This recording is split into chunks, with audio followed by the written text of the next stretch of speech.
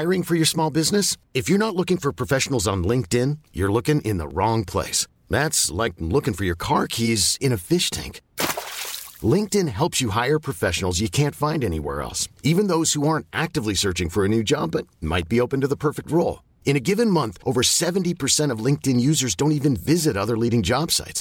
So start looking in the right place. With LinkedIn, you can hire professionals like a professional. Post your free job on linkedin.com/achieve today. Ever catch yourself eating the same flavorless dinner 3 days in a row? Dreaming of something better? Well, HelloFresh is your guilt-free dream come true, baby. It's me, Keke Palmer. Let's wake up those taste buds with hot, juicy pecan-crusted chicken or garlic butter shrimp scampi. Hello Fresh. Stop dreaming of all the delicious possibilities and dig in at HelloFresh.com. Let's get this dinner party started. Hey, Dave. Yeah, Randy. Since we founded Bombas, we've always said our socks, underwear, and T-shirts are super soft. Any new ideas? Maybe sublimely soft. Or disgustingly cozy. Wait, what? I got it. Bombas. Absurdly comfortable essentials for yourself and for those facing homelessness. Because one purchased equals one donated. Wow, did we just write an ad? Yes. Bombas. Big comfort for everyone. Go to bombas.com/ACAST and use code ACAST for 20% off your first purchase.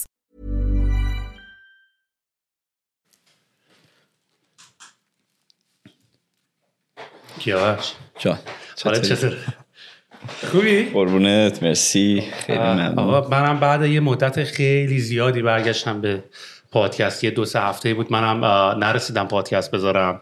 جرش هم که دیگه فکر کنم میدونی دیگه سر واکسن و اینا همه مقداری کشیدن عقب. مثلا خودم هم یکی مقداری اون اوایلش سوسو بودم برای اینکه مثلا پادکست بذاریم و اینا، ولی دیگه که الان همه واکسن ها رو دارن میزنن و دوزای دوم دیگه یواش یواش دارن میزنن، تو اولین نفری هستی که بعد 2 هفته من دوباره برمیگردم به این بازی. چطوری؟ خوب، دمت گرم، مرسی. آره خب روزای سختی بود، هنوزم هست، ان شاءالله که زودتر تموم بشه. زدی واکسناتو؟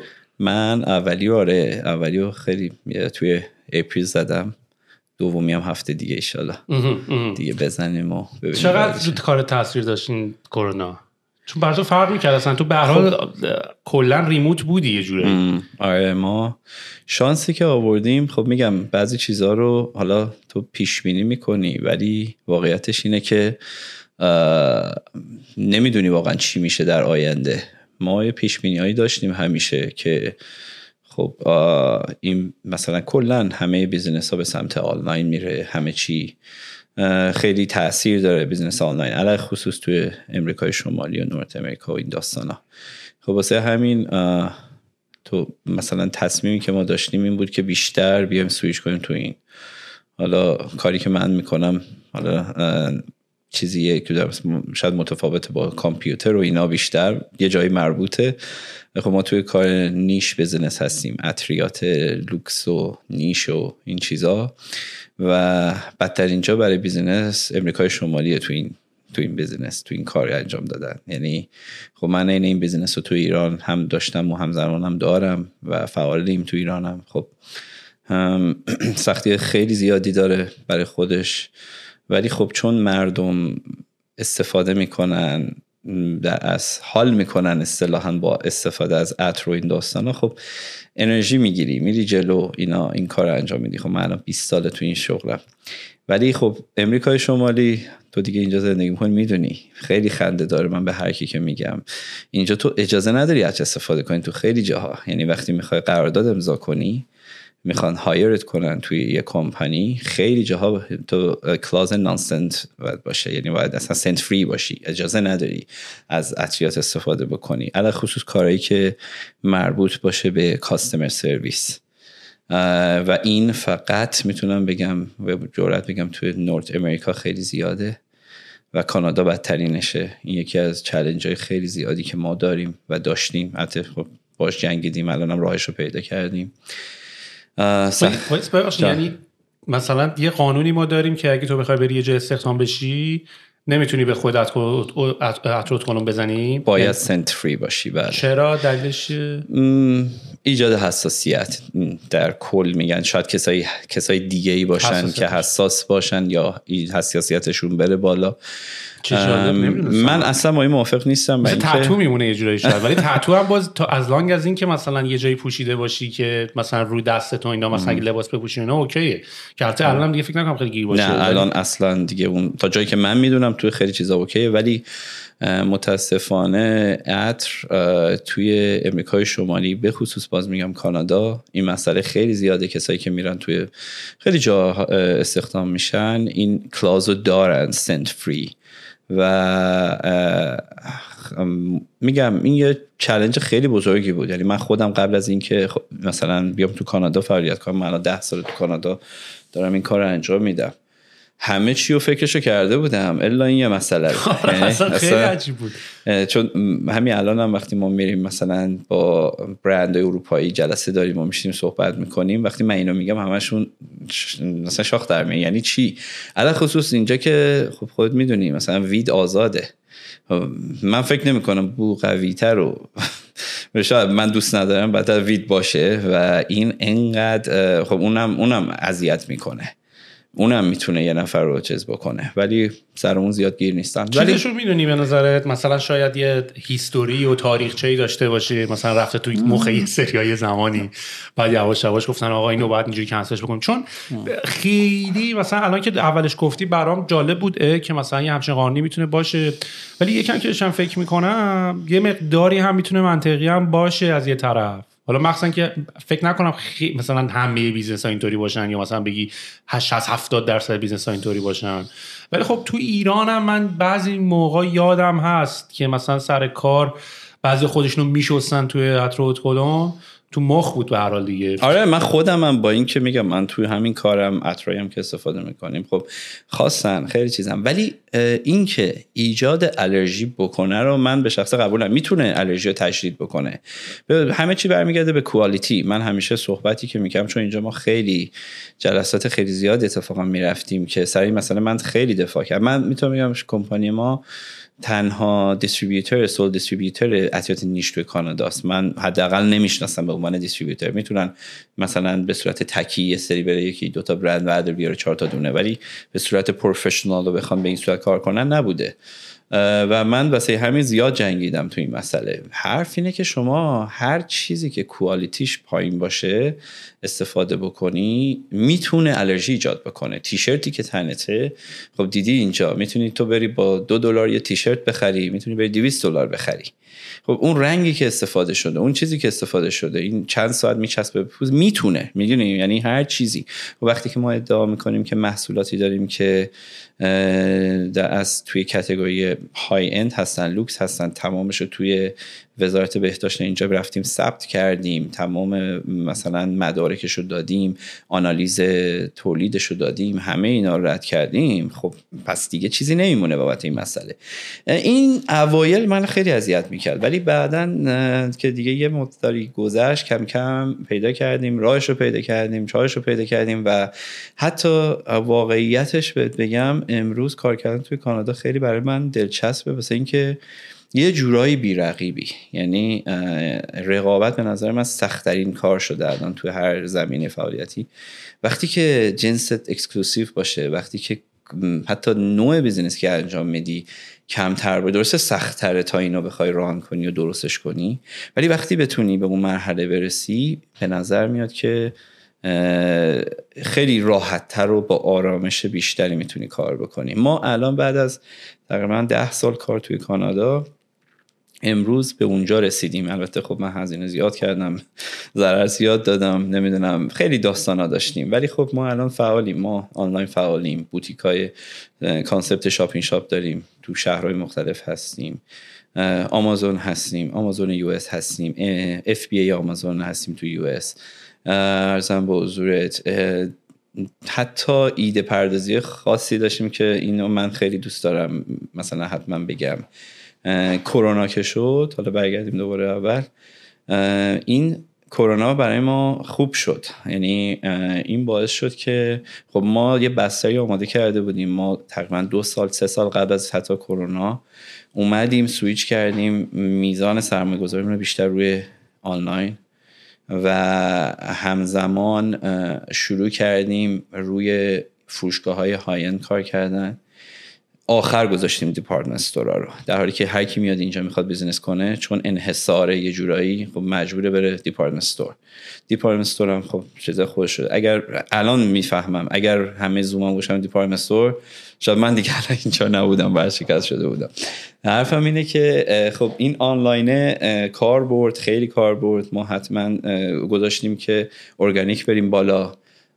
اوایل 1-2 سال اول خیلی رو کانتنت کار کردیم، خیلی این مسائل اینجوری رفتیم جلو و یواش یواش که این مسئله انجام شد حتی هزینه‌هامون رو کم کردیم روی هزینه‌های فیزیکی. یعنی مثلا خودمون بوتیک داشتیم، بوتیک خودمون رو که بستیم بعد رفتیم با بوتیک‌های دیگه شریک شدیم، این کارو کردیم، اون هزینه رو آوردیم توی کار آنلاین، بیشتر سرمایه گذاری کردیم. اینا همه قبل کرونا بود. وقتی که کرونا شد ما بسترمون آماده بود. چون بسترمون آماده بود اولش یه شوک خیلی ریزی بود، ولی بعدش یواش یواش دیدیم در حدی که درصد رشدمون اصلا یه چیز عجیب غریبی شد که ما خودمون اصلا با هیچ پیش بینی که داشتیم واقعا جور در نمی اومد و خوبه. ولی خب خیلی هم خوشحال نمیشیم، میگیم اوکی این به خاطر این شرایطه، ولی خب حداقل الان دیگه اون خستگی 7-10 سالمون یه جورایی رفته. چون مجموعه سبدی که ما میفروشیم تو مجموعه مختلف، یعنی آنلاین خودمون، آمازون، فروشگاهایی که داریم کار میکنیم خوبه و ما رو خیلی الان چیز کرده، اعتماد به نفس خوبی داده. الان هم خب با دیپارتمنت استورای خوب داریم از بالا صحبت میکنیم، چون اگه اونا از بالا با تو صحبت کنن خیلی خطرناک میشه تو کار، اصلا نمیشه با اونا دیل کرد. جالبه. ولی عموم آدمایی که دارم باشون صحبت میکنم همه اولش خب مسلما از کرونا خیلی شوک شده بودن، کاراشون همه به هم ریخته بود، ولی این حس اداپتیبیلیتی که همه داشتن و این به اصطلاح قابلیت تغییر رو که همه داشتن، یواش یواش به هر حال هر کی یه راهی به هر حال پیدا کرد یه جوری خودشو اداپته بکنه به اصطلاح توی این شرایط. حالا یه زمانی هست خیلی‌ها بحث میکنن میگن خب بیزنس‌های آنلاین خب به هر حال راحت‌تر بودن، اتفاقا که من الان یه مقداری راجع به اینم حتی خودم بحث دارم، مخصوصا این اواخر که الان دیگه نزدیک 1.5 سال گذشته و میدونی که نورت امریکا و کانادا یکی از بلندترین لاکداون‌های کره زمین رو داشتن که تا الان هم همچنان به راهه. یعنی ما فقط فعلا زمزمه این که از 2 هفته دیگه باز میشه رو داریم. یه سوالی من چون برام جالبه ازت میخوام همچنان بپرسم، میخوام برگردم به عقب. اینی که گفتی توی کانادا سنت باید، خیلی از افراد باید سنت فری باشن. آخه یه مثالی که زدی گفتی که مثلا ما رفتیم از FDA و حساسیت و به خاطر این داستان اجازه گرفتیم و ما حساسیت نداره، ولی عموما فکر میکنی به خاطر بحث حساسیت قضیه است یا به خاطر اینکه بوش شاید که حال بکنه؟ فرهنگ اینجا غالب، فرهنگ غالب اینه که اینو سوال کردی من جواب ندادم. این من نمیدونم بیسش از کجا اومده. فکر میکنم چیزایی که من دیدم یا گشتم و این ور اون ور توی مثلا چین قدیم خیلی این مسئله بوده که از لحاظ فرهنگی این بوده که کسی که عطر میزنه میخواد یه چیزی رو پنهون کنه، مثلا همون نداره بره یا داره یه چیزی اضافه میکنه. یه چیزی هست که این مسئله خیلی زیاد شده. خب اینجا جمعیت چینیا خیلی زیادن، این مسائل زیاده و ما الان توی دیتابیس کلاینتلامون هم کمترین، چون اینجا مولتی کالچر دیگه خود میدونی، یعنی اصلا من واقعا نمیتونم، اینجا خیلی جالبه اینش، من نمیتونم پیش بینی خرید درست حساب اینجا بکنم هیچ وقت. و اینکه هم مارکت خیلی نسبتا کوچیکه، همین که انقدر فرهنگ مختلفه، ما ایرانی داریم، عرب داریم، روس داریم، نمیدونم وایت داریم، همه مدل داریم و اینا هر کدوم یه سبکی میپسندن و این اصلا تو باید یارو پاشو میذاری تو مغازه اگه میخوای قشنگ یک لحظه یارو رو روانشناسی بکنی. طرف اگر مثلا دارم میگم عرب میاد توی مغازت یا مثلا کسایی که بیشتر حاضرن بابت زرق و برق پول بدن، کی حاضرن؟ والا خب واقعیت اینه که روسا خیلی زیادن و عربا به نظر من تو اینجا و میان مثلا باید در مورد شیشه و نمیدونم در و سواروفسکی کار شده و نمیدونم گولد پلیتد و این چیزا صحبت بکنی بعد ولی وقتی که طرف میاد از یه گروه های دیگه، ایرانیان نمیتونم بگم اونور یا اینور، همیشه وسطن. به نظر من تجربه برام اینطوری شده. من خودم میگم ایرانی‌ها عاقل ترینن تو کار خود، حالا نه اینکه خودم ایرانیام ولی خوب میدونن چی میخرن همیشه. ولی خیلی نه، مثلا شما اگه به یه وایت بیای مثلا بگی این درش اینه شیشه‌ش اینه، میگه آقا من اینقدر پول نمیدم برم در و شیشه بخرم، من این جوسشو میخوام. این چه کیفیتی داره که اون یکی ها ندارن اینطوری هم. خب شما باید اینا رو روانشناسی بکنی. ولی این واقعیتیه که مثلا میگن آقا حساسیت میده نمیده و نمیدونم این داستانایی که این چیزایی که اینجا هست، من حداقل خودم نمیدونم واقعا هنوز. چیزی که من میدونم اینه که من این محصول با کیفیت دارم میارم، میبرم ثبتش هم میکنم که خیالم راحت بشه از همه بابت و در اختیار مشتری قرار میدم. حالا فردا مشتری بیاد بگه آقا من نمیدونم خارج گرفتم، اینو گرفتم، اونو گرفتم، مشکلی نداریم، شما تشریف ببرید شکایت کن، ما هم بیمه داریم، همه کارمونو کردیم و اینا. و تا امروز هم تو این 10 سال خدا رو شکر بزنم تخته همچین مشکل هیچ وقت برای من پیش نیامده. ولی میگم اوایل خیلی سخت بود ولی الان راحت شده. ما خیلی خوب تعداد کلاینت هایی که ما داریم خوب شده و ما به همه جا میفروشیم. یعنی من واقعا اوردر مثلا چند وقت پیش اومده بود از یوکان، نمیدونم یوکان میدونن کجاست؟ یعنی من نمیدونم کلا چند نفر اونجا زندگی میکنن، قطب شمال. آره ببین به خاطر اینکه یه جای خیلی رندومیه اسمشو جدیدن داریم میشنویم. من تو توییتر دیدم یکی عکس گذاشته بود که نمیدونم برای چی، اتفاقا تو توییتر دیدم ملت مثلا گفتن اونجا چی کار میکنی و اینا. یه عکس واقعا قطب شمال رسما نه و ایرانی داریم اونجا. ولی میگم من اصلا تعجب که مثلا کی میاد یهو مثلا $600 میده عطر مثلا اینقدر نیش تو یوکان زندگی کنه و اینا. نه میان. البته ما خیلی کار کردیم. ما به واسطه حالا میگم نه به خاطر کرونا، حتی قبلش این پیش بینی‌ها کردیم. کانادا کشور وسیعه. اولا تنها نمیتونی برای کانادا کار کنی، هم باید کانادا رو کار کنی هم امریکا. یعنی همیشه باید این دوتا با هم باشه وگرنه هر بیزینسی بکنی 100% شکست میخوره چون جمعیتی نداره، فاصله ها خیلی زیاده. ما اومدیم خیلی سرمایه گذاری کردیم روی اینکه خب شما فرض کن مشتری رفته منیتوبا زندگی میکنه، نمیدونم نیوفاندلند زندگی، کارهای مختلف، اصلا همین تورنتو خودمون، تو میدونی خونه من اینجا چقدره مثلا اینطوری. خب واقعا شما مثلا من نوعی اصلا چند تا من بوتیک میتونم عطر بزنم یا اصلا چند تا نیست واقعی. خب ما اومدیم گفتیم اوکی ما بیایم سامپلینگ پروگرام را بندازیم. این کار رو خب خیلی قبل‌تر از کرونا ما شروع کردیم. سامپلینگی که هستش از برندام اجازه گرفتیم و خیلی هم استقبال کردن و شروع کردیم به سامپلینگ. مشتری نشسته لازم نیست بیا 100 میلیارد بخره، اول هنوز آمادگیشو نداره. کشوریه که تو این بیزینس جدیده، باید از دوز کم شروع کنیم، یه ذره احتیاط براشون ایجاد کنیم. خب دیگه میتونی آپشن رو داشت بیا 3 میل بخره، یه ذره امتحان کنه، یواش یواش این کار. خب خیلی خیلی اون اثر خوب داشت توی کار ما. کم کم مردم آشنا شدن با عطریات و میخریدن. مجانی هم هیچی نمیدیم ما اینجا. حالا برای ایران جالبه، من خودم موقعی که از ایران کارم مثلا میکردم، خب ما ایران اصلا به کسی بگیم سامپلتون میفروشیم مثلا میگم آقا اشانتیون بده داداش، بحثمون کردم میکردیم. من یادم ما شرکت ایرانمون خب میگم ما نماینده آمواژیم تو ایران. هنوز آمواژ بزرگترین برند واقعا لازم نیش فکر کنم لازم قدرت نیش بودن تو ایران جزء اولیاست. و اوایلا ما اومده بودیم مثلا برای مشاورای فروش و این داستانا ما گل میذاشتیم، مثلا این کارو کنی اینجوری میگیری اون کارو کنی. رسونده بود به جایی که کسی یه گلشو بزنه مثلا ما میفرستیمتون دبی مثلا فلان اینا. اوایل خوب بود، مثلا یه سال 2 سال اول خوب بود.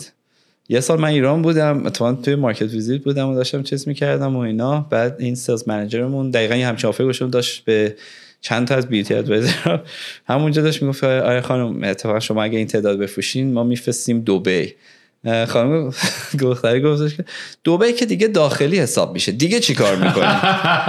هر هفته دیگه اونجا بود، همه دیگه این کار میکردم. ولی خب اینجا نه، اینجا فرق میکنه، اینجا داستانش فرق میکنه. ما اینجا خب سامپل و واقعا این کارو میکنیم که مردم هم قدرشو بدونن، همین که امکان پذیر نیست واقعیت. چون وقتی میگه سامپل منظور همون تست کردن توی مغازه که نیست، فکر کنم منظور اینه که اشانتیون نیست کوچیک بدی ببرم. اشانتیون 3 میل ما اونا رو میفروشیم. یه همچین کالچری اینجا نداشتن، اینجا اصلا نبود. نه و میگم ما توی نیش اسنس اومدیم این کارو کردیم و خیلی خوب بود. اومدیم تو کامیونیتی ها خیلی فعال شدیم. روز اول که من شروع کردم ما فقط یه دونه کامیونیتی داشتیم، منظورم از فیسبوک گروپ ها و چیزایی که اینجا خیلی مردم استفاده میکنن. شاید تو ایران خیلی مردم اهل فیسبوک گروپ نباشن، من خیلی اطلاع ندارم حداقل. ولی خب اونجا شروع کردیم چیز که امروز شاید حداقل بگم 10 تا از این کامیونیتی گروپ ها هستش، خیلی خوب شده، مثلا 4000 نفر 5000 نفر عضون تو هر کدومشون، خب ما هم اکتیویم تو اونا. بعد این کارا رو می‌کردیم، خوب رفت جلو. رسیدیم به پندمیک رسیدیم، گفتیم خب ما تا اینجا چه رفتیم، خوب مغازه‌ها که بستن، کاری که نمیشه کرد. حالا شاید طرف امکان اینو نداشته باشه که حتی بتونه حالا اون سمیلر هم نخواد بگیره، حالا چی کار کنه که ما دیگه دست به کار شدیم. این کار پندمیکمون بود و امروز ما سیستمی داریم بهش میگیم اسپری پیپر پروگرام. اسپری پیپر پروگرام یعنی تکنیکی همین کار بلاتره روی کاغذاییه که مشتری میتونه بره توی سایتمون سفارش، یعنی 5 تا هم بیشتر نمیتونه انتخاب بکنه، 5 تا رو که انتخاب بکنه ما روی کاغذ مخصوص تست رو براش میکنیم، یه دستگاه مخصوصی داریم که اینو پرسش میکنیم، سیلش میکنیم، فلان میکنیم و برای مشتری میفرستیم. و خب هر عطری یه مثلث بویایی داره، این قانونه، بهش میگن تاپ نوت، میدل نوت، بیس نوت. تاپ نوت اون بو اولی است که میفهمی که خوبه ولی خیلی مهم نیست تو حداقل چیزی که هست. ولی فروش برندهای کامرشیال بیشتر رو تاپ نوت زومن، ولی برندی خوبه که بتونه روی میدل نوت و بیس نوتش قوی باشه. واسه اینه که مثلا شما یه عطری میخری شاید همون اول خوشت بیاد ولی بعدش بگی این چی بود، و اینکه اون تاپ نوتش خیلی خوب بوده، شاید میدلش اونقدر خوب نبوده. حالا وقتی که ما روی این کاغذا میزنیم میفرستیم 100% اون تاپش میپره، یعنی اون بوی اصلی وجود نداره ولی اونقدر هست که کار مردم رو راه بندازه. یعنی میدونیم یه آیدیایی بگیره در مورد بو و بخواد حالا یه پله بیاد جلوتر، انگار رفته مغازه، حالا یه رو کاغذ دادن، به جای اینکه اونجا بو کنه گذاشته جیبش، حالا میاد خونه بو میکنه. این سرویس ما مجانیه، یعنی به مشتریامون حتی مجانی این سرویس رو میدیم. خب امروز که من اینجا نشستم، ما از امریکا موردر داریم و این باعث شده که اصلا انقدر اولا اپریشیت کنن این کار. خیلی هم کار سختیه، یعنی وقتگیره، یعنی برای ما که داریم این پروسه رو میخوایم انجام بدیم آسون نیست ولی که خب کار میکنه. خب یعنی با این سیستم تونستیم مشتریامون رو نذاریم گم بشن. میدونی توی این 2 ساله این خیلی مسئله، من نظرم خیلی بیزینس سر این مسئله حالا کم کم هم در میاد. عادتهای مردم داره عوض میشه، یعنی طرف که 2 سال نشسته خونه مثلا همیشه عادت داشته کت شلوار میپوشید میرفته سر کار، وقتی 2 سال کت شلوار نپوشید دیگه سختش میشه. بعدن سری اگه امکانش داشته باشه میگه ولش کن دیگه نمیپوشم. میدونی یواش یواش میرن به سمتای چیز. این برای ما مهمترین چیز بود که ما این رشتهمون با مشتریمون از بین نره به هر قیمتی که شده. وقتی مغازه‌مون تعطیله باید راهی باشه که بتونن این کار کرد. شد خوب بود. ببین اینی که داری میگی، من یه خیلی خیلی خیلی قدیما یه برنامه بود فراتر از 2000، یعنی من فکر کنم احتمالاً 1998 99 بود اون موقع، قرار بود مثلا سال 2000 بشه. یه برنامه تلویزیون ایران بود، شاید اونایی که همسن منن یا یکم بزرگتر اینا یادشون بیاد، که داشت نشون میداد که در سال 2000 به بعد چه تکنولوژیایی داره میاد و اینا.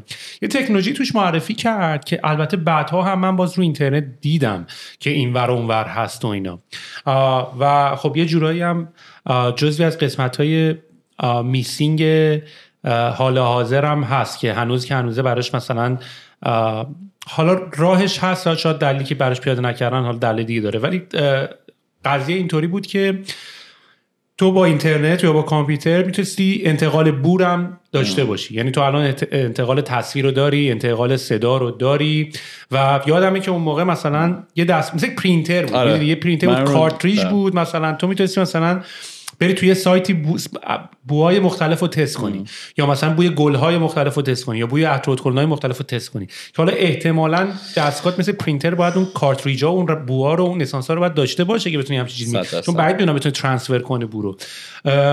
یه همچین چیزی بود. نمیدونم اصلا همچین چیزی رو دیده بودی یا شنیده بودی؟ من اونی که شما میگی منم شنیدم و اتفاقا آره اون موقع‌ها این صحبت‌ها بود. شاید هنوزم باشه چون هست، تا جایی که میدونم حتی گوگل روی پروژه‌ای کار میکنه اسم گوگل نوز. حتی اگر الانم سرچ کنی میاد ولی میگه این نسخه بتاست یعنی مسلماً دارن روش کار میکنن، ولی اون کارایی نداشت چون نتونست، اون هنوز هیچ جایی این بیرون نیومده، ولی نسخه گوگل نوز که روی بتا، چون اگر اینو بتونن انجام بدن به نظر من اصلا یه تغییر بزرگی، نه فقط تو این خیلی چیزا هست که با بو سر و کار داره، خیلی زیاده. حتی شما میتونی لباس رو با این کار بفروشی. شما دیدی توی خیلی از برندها میری این فضا رو ایجاد میکنه. نه نمیشد، امروز هم همچین چیزی نیومده بیرون که ما بتونیم استفاده بکنیم. این ایده من ایده جدیدی از این بابت نیست. شما میتونی مجله ها هستن مثلا باز میکنی میبینی بوی عطر هست، همه اینا هست. از این بابت جدید اون همه اونا خود برندها این کار کردن. یعنی شما تمام برندها رو مثلا ببینی که تبلیغ میکنن، مثلا میبینی که اینو درست کردن، توی چیز فویلی درست میکنن، مجله رو شما ورق میزنی مثلا میبینی هست اینطوری و اینا. خب اونا خود برندن، ما برند نیستیم. ما یه چیزی نزدیک 2000 مدل عطر مختلف داریم، بوهای مختلف داریم، از برندهای مختلف داریم. این از این بابت مال ما جدیده. یعنی کسی میتونه این تغییر مثلا بره بگرده و اونی که دلش میخواد پیدا بکنه. اینش جدیده که میگم. حالا هم هر روز داریم فکر میکنیم که چی کار کنیم چی کار نکنیم. یعنی من هر روز کارم اینه، فکر کنم، ایده پردازی بکنم، چی کار بکنم. الان برای ایرانمون هم خب برنامه زیاد داریم. ایران خیلی شرایطش متفاوته. مثلا من برای موقعی که میخوام بشم برای کار ایران اصلا انگار باید اتاق عوض کنم، یا از یه ماشین پیاده شم سوار یه ماشین دیگه شم، حتی نوع شخصیتم عوض میشه، مدل کاریم عوض میشه، مجبوریم، سیستمش فرق میکنه. ولی خب ایران هم خیلی پتانسیل داره، بیشتر هم میتونه داشته باشه. ایشالله که یه ذره حالا شرایطا بهتر بشه. شرایط سخته، آسون نیست. من واقعا میگم آدم وقتی نگاه میکنه تو این چند سالا این کارهایی که کرده و این داستانی که انجام داده، واقعا به نظر من خیلی حجم کار فراتر از یه عطره. من منظورم اینه، حالا چیزی که هستش. ببین من کاملا باید موافقم. تا همون اولی که اومدی گفتی که شاید مثلا میونه کسایی که اومدن اینجا تو مثلا متفاوت تر باشی، ولی کلا هر موقع که شما صحبت چون برداشتی که شاید خیلی ها از نوع کار اینترنتی و بیزنسی و اینا دارن اینه که تو یه سری کارا رو تو کامپیوتر داری میکنی، خب ولی تمام این محیطایی که شما تجربه های حالا شاید به اصطلاح سنتی رو دارین، همون تجربه‌ای که ما داریم. من هم بیزنس الانم میتونم برات مثال بزنم که همون حالته، هم بیزنس ایرانم برات بزنم. به هر حال ما هم یه سری بچهای فروش و سلز داشتیم، یه سری بچه‌ای داشتیم که باید میرفتن بیرون قرارداد می‌بستن با وندورا، ما باید KPI‌هاشون رو باید معرفی می‌کردیم، باید سیستم کامپنسیشنشون رو باید براشون مشخص می‌کردیم که چند درصد مثلا کامیشن باید بگیرین، چند درصد سالری فیکسه، اگه تارگتاتون رو بزنین اینطوری داره. یعنی تمام اینایی که داری میگی یا خیلی از کسی، مثلا یکی از دلایلی که دارم سعی میکنم با آدمایی هم بیشتر صحبت بکنم که کمتر حالا شاید تو دنیای مثلا به اصطلاح کامپیوتر و اینترنتن، همینه که میخوام بگم قضیه کامپیوتر یعنی یه اینداستری دیگه نیست، یه دنیای دیگه نیست که آقا مثلا کار تو مثلا تو اون قضیه است، کار من تو این قضیه است. من احساس میکنم در آخرش ما داریم از این تکنولوژی و کامپیوتر داریم به عنوان یک وسیله و طول و ابزار داریم استفاده میکنیم. حالا جالبیش اینه که این ابزار الان تو همه قسمت‌ها خودشو نشون داده میده. یعنی خودشو توی مارکتینگ داره نشون میده، برای لید جنریت کردن و مشتری جدید پیدا کردن داره نشون میده، برای طراحی داره نشون میده، برای ارتباطات و صحبت کردن با هم داره نشون میده، برای پلان کردن و وقت گذاشتن و میت کردن داره تاثیر. یعنی تو همه اسپکت‌ها هست. یعنی من یه مقداری این بحثی که به هر از گاهی میاد که آقا شما تو مثلا تو دنیای اینترنت و مثلا کامپیوتر و اینا، این که خب بیشترم حالا شاید مثلا برای جوامع، چون برای من که خیلی طبیعیه و من اگه قرارش کارم نرم ولی باز به هر حال کلندرمون توه، نوتامون توه، نمیدونم قرار و میتینگامون توه، گیممون توه، فیلممون توه، بازیمون، هر کاری اون توه، میخوای هر کاری میخوای بکنی اون توه.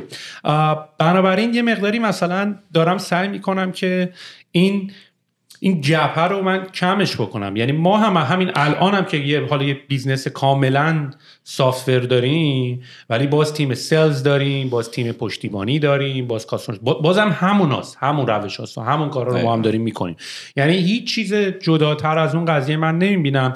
چه حتی بسا من حتی بیام آرگیو هم بکنم به واسطه این که یه سری پرکتیس ها رو و یه سری عملکردها رو مثل ست کردن ابجکتیو و کی ریزالت و همین داستانای اوکی ها رو KPI و اینا ما اتفاقا داریم اونا رو هم از یه سری تول داریم همچنان کمک میگیریم که حتی اونا رو هم ست بکنیم. حتی داریم از یه تول کمک میگیریم که اونا رو ترک کنیم. از یه تول داریم احساس میکنیم که استفاده میکنیم که اونا رو ریپورت بکنیم که حتی من احساس میکنم دیگه کسی که یه جوری خودشو داره از این دنیا جدا میکنه میگه نه اون کار بچهای کامپیوتر و مثلا اینترنتیه، دیگه این کارا رو هم نمیکنه و احتمال این که خیلی داره اون کارا رو هم شاید مثلا نصف نیمه انجام بده خیلی شاید زیاد باشه.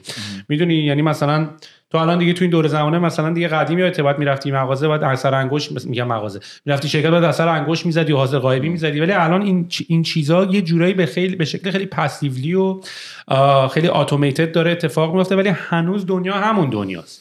میدونی ببین دنیا همونه. اتفاقا این حرفتو خیلی قبول دارم، اینا ابزاره. یعنی من خودم پادکستتو گوش میکنم، خیلی هم سعی میکنم واسش دنبال ایده میگردم، همیشه دنبال ایده میگردم. شاید یکی توی یه شغل دیگه یه کار دیگه باشه ولی یه تیکه مثلا به درد کار خودم بخوره یا انجام بدم. ولی یه سری چیزا امروز ضروری شده به نظر من.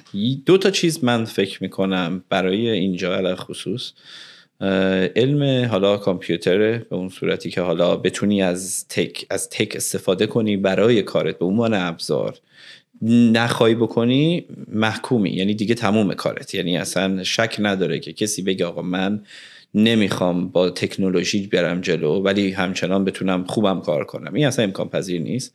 یه چیز دیگه برای اینجا علم فایننسه. یعنی اینجا اصلا به نظر من همه چی سر و تهش به فایننس برمیگرده. یعنی شما میبینی که هیچ وقت یادم نمیره چیزی مثلا داشتم دنبال باشگاه تیراندازی میگشتم اینجا، یه جا دیدم وسط جنگل، گفتیم خب این چطوره و اینا، اصلا باورم نمیشه. طرف اونجا داره شیر میفروشه، طرف داشت اونجا چیز، یعنی اصلا بحث بازی تیراندازی نیست، استاک مارکت کردن و اون داستانا رو دارن پیاده میکنن و از یه تیکه زمینی که حالا واقعا من نمیدونم، فکر نمیکنم ارزشی داشته باشه، داره چیکار میکنه، از که 500 تا عضو داشت و چه کارا میکردن و اینا.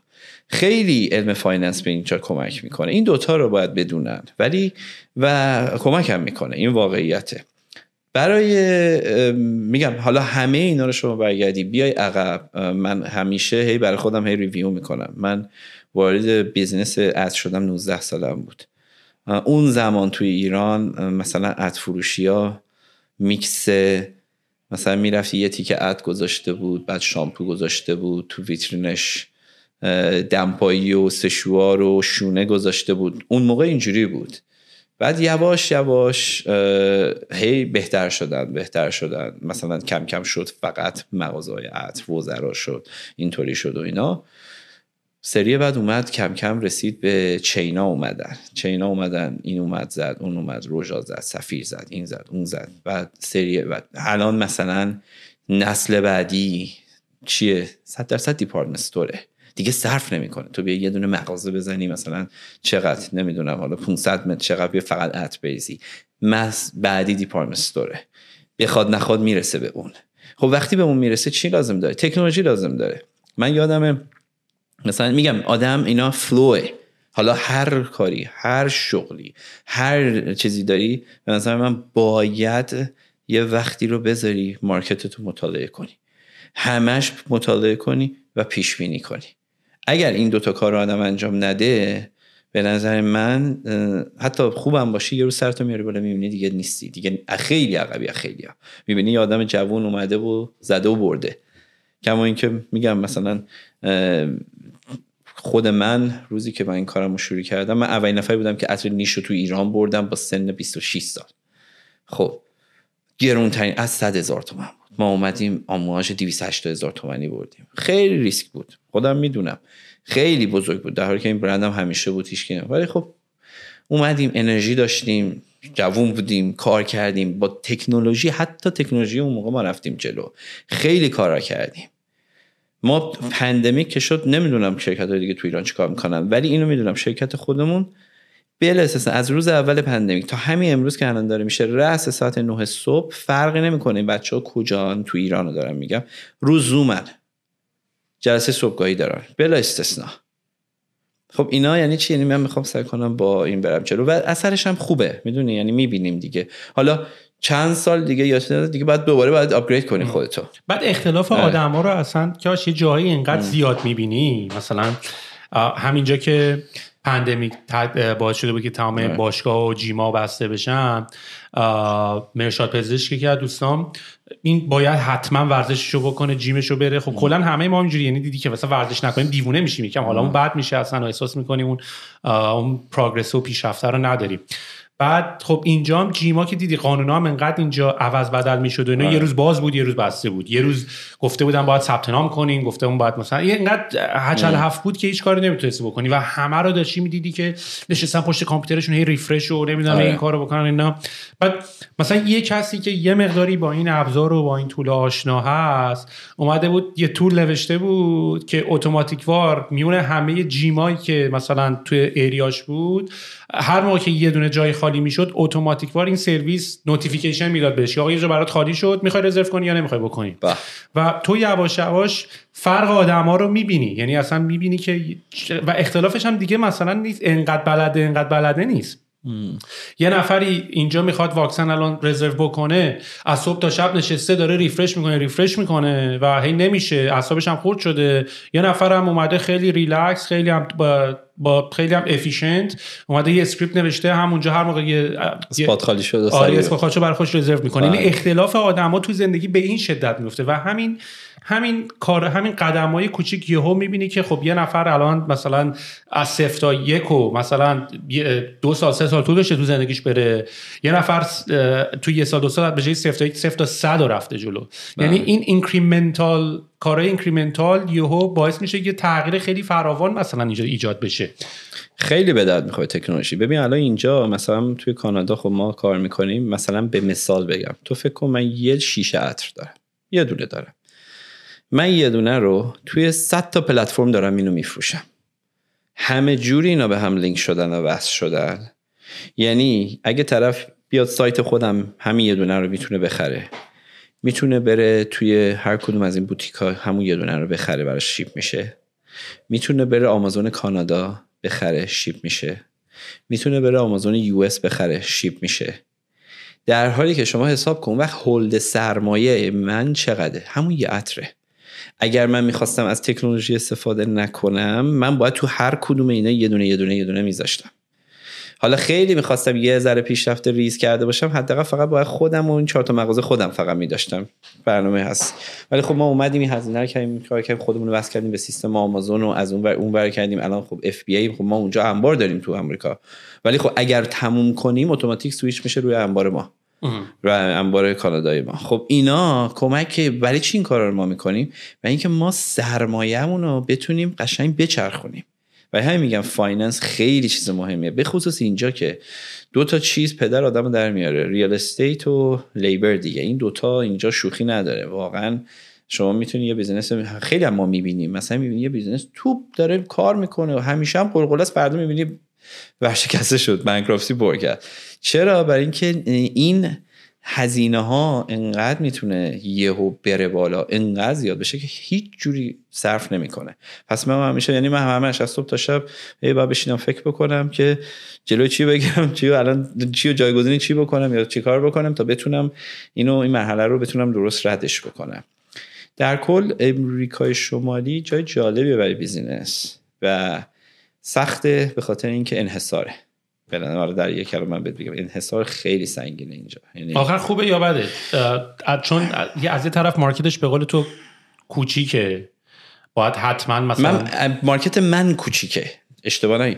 ببین مارکت‌های دیگه خیلی بزرگه. ولی خب ببین نمونهش مثلا شاپیفای که یکی از بزرگترین کمپانی‌های تکیه مثلا کانادا هم هست، ولی مثلا چند سال پیش که داشتم نام سی او شو میخوندم، به هر حال هر کسی که اینجا گنده میشه، یعنی یکی از چالنج‌های کانادا هم همیشه همین بوده. یکی از دلایلی که کانادا رشدش نسبت به مثلا به آمریکا اینا یواشتر بوده اینه که هر کی تو کانادا بزرگ میشه سری میره از کانادا، سری همون میره به سمت امریکا.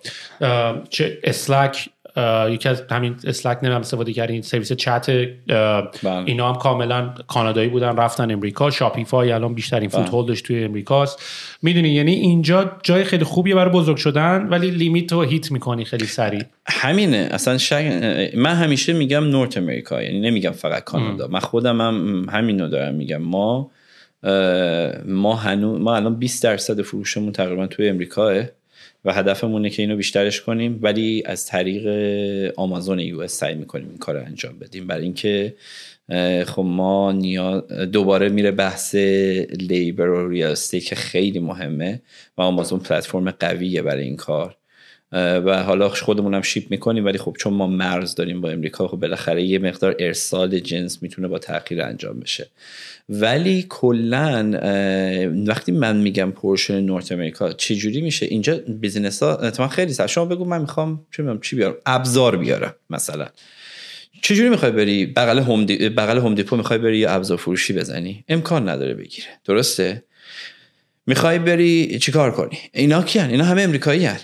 اینا یه ذرهشو میان توی کانادا هم دارن انجام میدن. یعنی رقابت اینجا سخته، چون با گنده های اون ورداری رقابت میکنی، یا میخوای بری با بسپای میخوای رقابت بکنی، یا هرچی خیلی زرنگ باشی به نظر من، یا باید بیاری مثلا سعی کنی بیزنس رو وسعت بدی که بتونی نورت امریکا کامل کاور بکنی و در نهایت هم انقدر بزرگ بشی یه دونه اون گنده بیاد بخرتت. دیدی؟ چون اگه نفروشی میان رو سر سوار میشن، تموم میشه میره. این یه چیزی که برای همه یه جورایی پیش میادش اینجا. اما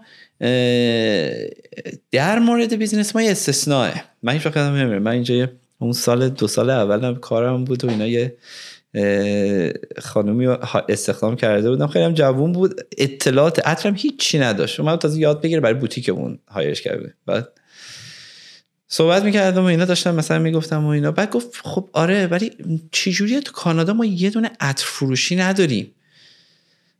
چون میدونیم ما توی کانادا واقعا اون موقع نداشتیم، الان شاید 2 تا دونه داریم عطر فروشی، مثل مغازه عطر فروشی دیپارتمنت استورا هستن. الان پایین خونه من داریم یه دونه، یعنی توی داونتاون حالا شاید بیشتر باشه، ولی تو خونه من از اینا که عین ایران هست یه اتاقی که توش پر عطر و تو موبایلم تعمیر میکنن. آره اونا نه، اونا دیگه اونا سیله، اونا همه کار توش میکنن. نه من منظورم کانسپت پرفیومری. مثلا شما به ایتالیا وجب به وجب میبینی، تو اروپا خیلی زیاده این مسئله. اینجا نیست. اینجا همون 4 تا دونه دیپارتمنت استور، اونم اگه به خودشون باشه عطر نمیخوان بیارن.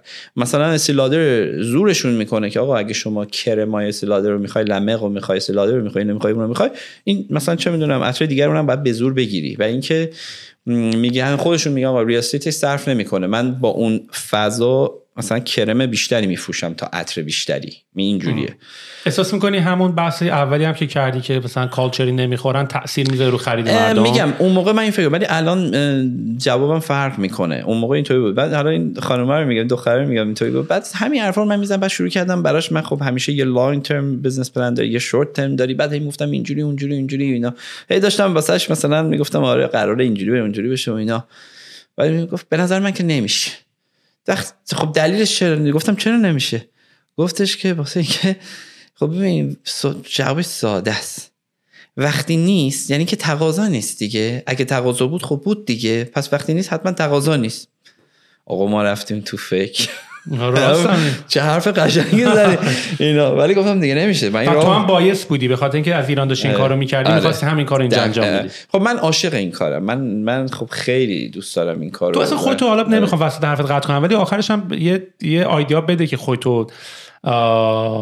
چی میدونی، خودتو آنترپرنور میدونی، خودتو بیزنسمن میدونی، خودتو سیلزمن میدونی، چون همه کاتگوری شامل حال آدم میشه. آدم بعضی موقع با خودش فکر میکنه که همش خوبش هم هست، ولی وقتی میای بیرون دیگران رو میبینی هیچ کدومم نیستی. یعنی پیش خودت فکر میکنی چقدر خوبی، بعد میبینی نه واقعا بچهای خیلی با استعداد دیگه هستن و اینا. من واقعیت خودم هیچ کدوم اینا نمیدونم. من عاشق کارمم. من اهمیت نمیدم. من واقعا چون عاشق کارمم واقعا نمیگم پول دوست ندارم، عاشق پولم، خوبم در آوردم، ولی اول عاشق کارم بودم. شاید فرصت‌های کاری دیگه بوده ولی مسئله اینه که چون اینو دوست دارم، سیستمش رو دوست دارم، نیچرش رو دوست دارم و حالا خواسته ناخواسته از 19 سالگی هم وارد این کار شدم. من از ویزیتور ساده این کار رو شروع کردم، توی شرکتی کار میکردم تا دیگه رسیدم که حالا شرکت خودم رو زدم تو ایران. بعد حالا مثلا اینجا زدیم، دبی زدیم، الان اینجا زدیم. مثلا خب میدونی الان مثلا همین الان دیدم اینه که بتونم حالا بیشترش کنم توی نورد امریکا و امریکا و این کارا رو بکنم و بعدم هم نمیاد شاید یه روز برند خودمو بزنم. در حالی که زدن برند کاری نداره، به خصوص بچهای ایران هر کی یه دونه برند امروز واسه خودش داره. چیزی که من تو ذهنم یه چیز دیگه است، واسه همین خیلی طول کشیده از اون کاری که باید بکنم.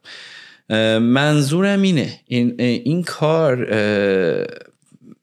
آسون نیست، به خصوص تو اینجا، ولی این دیگه به من ثابت شد که شما اگه هر کاری رو دوستش داشته باشی، پافشاری روش بکنی و بتونی مثبت باشی، میدونی اونجا تش بالاخره موفق میشی. یعنی اصلا به نظر من اونجاش دیگه شک نه. یعنی ببین انقدر من باید صبر بکنیم تا یه فرصت خوب پیدا بکنیم، بعد حمله کنیم. چجوری میتونی زنده بمونی توی این مدت؟ باید حواست به فاینانشالت باشه. یعنی خیلی مهمه که چجوری بتونی هزینه‌هاتو کنترل بکنی که بتونی این کار رو انجام بدی. این کاریه که میگم من از روز اول کردم، تا حالش هم خوب بوده، ان شاءالله بعدش هم خوبه و باشم حال میکنم. ولی شاید کارهای بهتری هم باشه اینجا. شاید مثلا خیلی هم میدونی اینجا ایرانی‌ها همه چی کارن، همه کاره و بیلدر بیلدر ریال استیت و بیلدر، همه ریال استیت و بیلدر. خب خیلی خوبه، خیلی کار خوبیه. شاید هم بیشتر من پول دارم تو این کار، ولی من چون اینو دوست دارم که ما این کاریم مثلا این سبکو انجام. حالا این موردی که گفتی اتفاقا خیلی جالب بود، چون قبل از اینکه بیای داشتم یه ویدیوی تد نگاه می‌کردم که ویدیو هم جدید بود، راجع به این بود که اتفاقا آدمای باهوش خیلی کمتر موفق میشن نسبت به آدمایی که حالا هوش نسبی کمتری دارن و دلیلش همین پافشاری یا ثبات قدم بود به اصطلاح، که آدمایی که باهوشن سریعتر برد میشن از یه چیزی، سریعتر خسته میشن، دوست دارن کارهای مختلف رو انجام بدن و ترای بکنن، از یه شاخه به شاخه دیگه میپرن چون کیوریوسیتیشون بالاست، میخوان چیزهای مختلف رو تست بکنن و این باعث میشه که اون نفری که شاید یه مقداری حال از نظر هوشی پایین تره ولی اتفاقا چون این جرأت هم نداره که بره یه کار دیگه، میترسه حتی به خاطر اینکه همین یه کارم که دست گرفته احتمال موفق شدنش بیشتره، به خاطر اینکه بیشتر روش پافشاری میکنه و بیشتر پاش وای میسه. راجع به نکته دومت هم که صحبت کردی، عین بازی پوکر میمونه. یعنی من سر پوکرم هر موقع مثلا بحث این حالا چه تو بیزنس چه تو ادوایس دادن جایی میشه اینجوری که آقا فقط باید حواست باشه چیپات تموم نشه، چون تا زمانی که تو مثلا خیلی هم پایین باشی ولی هنوز اگه چیپ جلوت باشه هنوز تو بازی، میدونی، یعنی باز هنوز احتمال این که فرصت برات پیش بیاد داره. چیپ تموم شه از بازی بیرونی، میدونی، یعنی دیگه اپورتونیتی هم دیگه نمیبینی، دیگه هر فلاپ هم بخوره زمین دیگه تو توش نقشی نداری. حالا من به یه مسئله خیلی اعتقاد دارم که به نظر من خیلی اعتقاد به تیم ورک دارم. یعنی اصلا دلیلی که من بتونستم حالا همه این کارا رو بکنم، واقعیتش دلیلش این نیست که من تونستم خودم این کار رو بکنم، دلیلش اینه که من با آدم‌هایی کار کردم که اینها ماها مکمل هم بودیم. من اینطوری بهش میگم همیشه. ببین من آدمی رو ندیدم که همه چی تموم 100% درست تو همه زمینه‌ها باشه. مثال برای شما بزنم، الان مثلا بنده و شریکم توی ایران ما 2 تا آدم فوق‌العاده مخالفم. یعنی اصلا هر چی که اون خوبه دوست داره من دوست ندارم، هر چی که من دوست دارم اون دوست نداره و دقیقاً یعنی اصلا خنده داره. تو هر چی که بگی، حالا از زمینه کار بگی تا غذا بگی تا نمیدونم ورزش، به فرقی نمیکنه، همه چی اصلا 2 تا چیز کاملا متفاوتیم. تمام پوینت مثبتش همینه. یا الان مثلا همکار من اینجا که آقای شهروزخانه، خب وی پی کمپانی هم هست، اصلا یه چیز کاملا سوای ما 2 تا با هم. یعنی و من همیشه دنبال این میگردم اگه قرار بود یکی عین من بود، من استاد خرید و مذاکره و چک و چونه و فالو آپ هم، من اینام خوبه خودم میدونم، اوکی عالی. ولی مثلا آقای آرش خان استاد فروشو مثلا اون سمتش خیلی خوبه، خب اون داره اونو کامل میکنه. یا شهروز استاد تکو، نمیدونم منظم کردن سیستم و نمیدونم سیستم‌های پروسس و آنلاین و نمیدونم تو سیستم‌های بزرگ. خب کامبینیشن ما با هم خوب میشه. یعنی من هم چیزایی دارم که اونا ندارم و این باعث میشه که ما هممون توی میریم. ما وقتی که میخوایم یه نفر استخدام بکنیم تو مجموعه، من واقعا تا امروزم هیچ وقت دنبال شبیه خودت نه فقط شبیه، اتفاقا خیلی متفاوت بودم. بیشتر انرژی رو دوست دارم ببینم. چیزی که خودم یادمه وقتی که 19 سالم 20 سالم بود میکردم، پوله برام انقدر دوست داشتم تا 11 شب میرفتم از این ور به اون ور، از اون ور مغازه تو ایران تا دیر وقت باز بودن، این ور اون ور. یعنی انقدر لذت میبردم، یا مثلا انقدر تشنه فروش بودم که یادمه مثلا شرکتی که بودیم ما عطر میفروختیم، اینا یه روز یه شامپو آوردن، بعد نمیداد ما بفروشیم. میگم بابا چرا نمیده ما بفروشیم؟ میگم آخه اینا بروشوراش باید به فارسی ترجمه بشه. خب بدین دیگه. هی امروز فردا یه روز رفتم یه دونه گرفتم، رفتم با دوستم که یه مقدار حتی اون موقع هم زبانش هم بهتر بود مثل الان که نبود، ما زندگی کنیم. بعد نشستیم یه شب تا صبح خودمون ترجمه کردیم، بعد دادیم یکی روز که فردا صبح رفتیم دادیم آقا بیا این ترجمه تو رو قرآن بده من اینو برم بفروشم. این انرژی مهمه. میدونید تا اگه انرژی خوب داشته باشی رو کار همه چی انجام میشه، انرژیت خوب باشه. واسه همین میگم اصلا اعتقاد به این آدمایی که بیان بگن آقا من تو سیستم فلان بودم انقدر اینجوری بودم یا اینطوری بودم، خوبه ها، برای من کار نمیکنه، چون من نمیتونم اونقدر بیام حقوق اونقدی به طرف بدم. بعد سیستم ما به اون سیستم ها نیستش. میدونی شاید توی سیستم کار شما فرق بکنه، تو بیاری یکی از فیسبوک های کنی بیاری براتم خوب باشه، ولی برای اسکیل کار ما این کار حداقل خوب نیست. ولی تیم ورک اول و آخر موفقیت تو هر چیه و به نظر من این که آدم درک داشته باشه از کارمنداش و بتونه خودش رو یه لحظه جاشون هم بذاره خوبه. میدونی هم باید مدیریت کنی هم باید رفیقشون باشی، همه جوره باید با هم بریم جلو. دیگه اونا باید نظر بدن، ولی به نظر من نبوده تا حالا.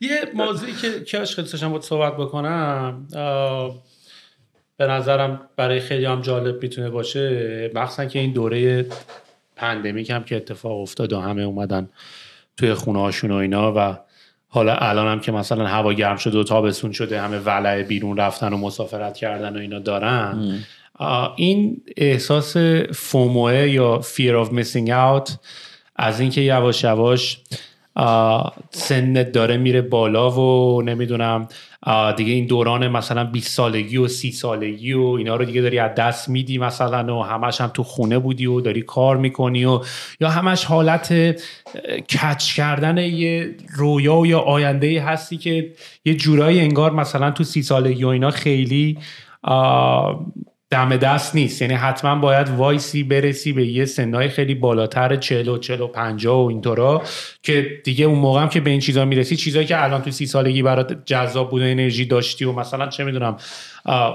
ماشین لاکچری و نمیدونم مثلا پارتی کردن و این چیزا دیگه برات جذاب نیست. بعد من یه چندین دوست دارم که خیلی باعث شده که به دنیای همچین دیدی نداشته باشم که بدو تا سیاسی حبل بازی هر کاری میشه بکنی چون دیگه بعدش دیگه باید بشینی خونه و مثلا فقط با زنت بشینی فیلم نگاه بکنی، چون این به هر حال یه چیزی که طبیعیه خیلی اینجوری فکر میکنن، همه احساس میکنن، چون الان یواش یواش دارن بچه‌ها میبینن دیگه، یعنی حداقل مثلا کسایی که توی مثلا دیگه اوایل 30 سالگیشون و اینا، این کمر درده داره میاد و پا درده داره میاد و سر درده داره میاد و 30 سالگی یا 40 سالگی برای من حالا یعنی مثلا من الان دیگه دارم میبینم دیگه، خودمونم دیگه داریم پارک میریم با بچه‌ها قدم میزنیم و دستا پشت حلقه کرده و اینا پیره‌وردی و اینا. بنابراین یه مقداری مثلا و خب میبینیم که انرژی و فوکست اون قدم نیست دیگه. یعنی مثلا یه زمانی تو میتونستی واقعا مثلا فردا امتحان داشتی تا 4-5 صبح بیدار میموندی و اصلا نمیخوابیدی و اینا، الان واقعا اگه نخوابید پاشیدی صبحش. میدونیم بعد من یه چندین آدم توی زندگیم دارم که مثلا یکی هست که اصلا کلا 2 تا بچه داره، 2 تا بچه 20 خورده ای ساله داره، که یعنی اصلا تو از عکس‌ها رو که نگاه می‌کنی مثلا از قدیم اینا بچه رو مثلا پشت خودشون می‌بستن اسکیشونو ولی میرفتن، مسافرتشونو ولی میرفتن، یا نمیدونم مثلا همین مرشادی که برات مثال زدم تو همین دوره کرونا بچه رو بسته به شکم داره دنبلشو داره میزنه و یه سری آدما رو تو میبینی که نه تنها با گذشت زمان و بالاتر رفتن سنشون و حالا ازدواج کردن و نمیدونم اینا اون به اون زندگی ترادیشنال بورینگ تبدیل که نشده که بلکه همچنان خیلی دارن اشغال میکنن و خیلی هم زندگیشون تازه اتفاقا اول مثلا دوره جدیدی از مچوریتیشونه. یکی از اون آدما خود تویی برای من، یعنی من خودم موقعی هم که با تو آشنا شدم حالا سنت بالا نیست ولی حالا مثال میزنم برای نسبت به مایی که مثلا تو اوایل 30 سالگی مونیم، تو الان تولد 40 سالگی تندازی گرفتی دیگه ولی وقتی دلیلی که دارم مثال میزنم به خاطر اینکه تو مثلا من اگه خودم به خودم فکر کنم 40 سالگی تو ذهنم نمیای، میدونی، یعنی نمیدونم چرا یه چیز عجیب میاد تو ذهن آدم. ولی الان جایی که ما داریم عشق میکنیم و میریم بیرون و دوره هم هستیم و اینا، مخصوصا تو این دوره پندمیک با خودته، یعنی عقبم میمونی. آره عقبم میمونی اصلا اینجوری که آقا داره خودم بسه. من الان میخوام ببینم این میخوام اگه دوست داری یه مقداری راجع به این موضوع نمیدونم آیا باعث یه سری تصمیماتی توی 30 سالگیت شده که الان یه همچین لاکچری تو 40 سالگی داری، حالا چه از نظر ذهنی، چه از نظر کاری که کردی، چه از نظر پث کاری که داشتی، اینی که اومدی حالا کانادا، چون برای مهاجرت و اینا هم داستانش طول میکشه دیگه، به قول خود دوباره کارتو از ایران ورداری بیاری اینجا. من میخوام ببینم که زندگی پسا 40 چطوری؟ بعدم پسا 40 ما فعلا 2-3 ماه خیلی زیاد نیست، نمیدونم اونو، ولی واقعیتش اینه که اصلا حساب کتاب به نظر من نداره. یعنی همه چی به روحیه و سلامت روان آدم اوله و اینکه خودش از زندگی چی میخواده فکر میکنم. یعنی شما میتونی 60 سال 70 سال، به خصوص من خب محله ما میدونی یه مقداری خارج از شهر و یه ذره ریلکسر مدلش، من میرم راه میرم مثلا میبینم این همسایه ما ماشاءالله یارو نمیدونم 70 سال 80 سال، باید ببینی یعنی اینا کجا در کمپرشو داره آماده میکنه میره مسافر. و واقعا من اینجوری بهم تعجب شد، یعنی اینکه آدم همیشه رو به جلو باشه خیلی خوبه، یعنی دوست داشته باشه تو هر زمینه‌ای پیشرفت بکنه، ولی باید با اون چیزی هم که در آن واحد داره راضی باشه و خوشحال باشه ازش و لذت ببره ازش. یعنی و به نظر من ایجاد توازن بین این دوتا کار آسونی نیست. یعنی من یه زمانی با یه دوست دکتری داشتم روانشناس، ازش گفتم من چجوری میتونم قدر چیزی رو که الان دارم خیلی بدونم. گفت در یه صورت باید از دستش بدی، هیچ راهی نداره. این واقعیته. آدم وقتی چیزی رو داره، حالا هر چی میخواد باشه فرقی نمیکنه، تا وقتی داره اونقدر قدرشون نمیدونه که از دستش بده. واسه همین به نظر من آدم باید سعی بکنه بین این دوتای توازنی برقرار کنه و سعی کنه همیشه نگاهش به جلو باشه، سن نمیشناسه، ولی خب قدماشو باید یه مقداری منطقی برداره.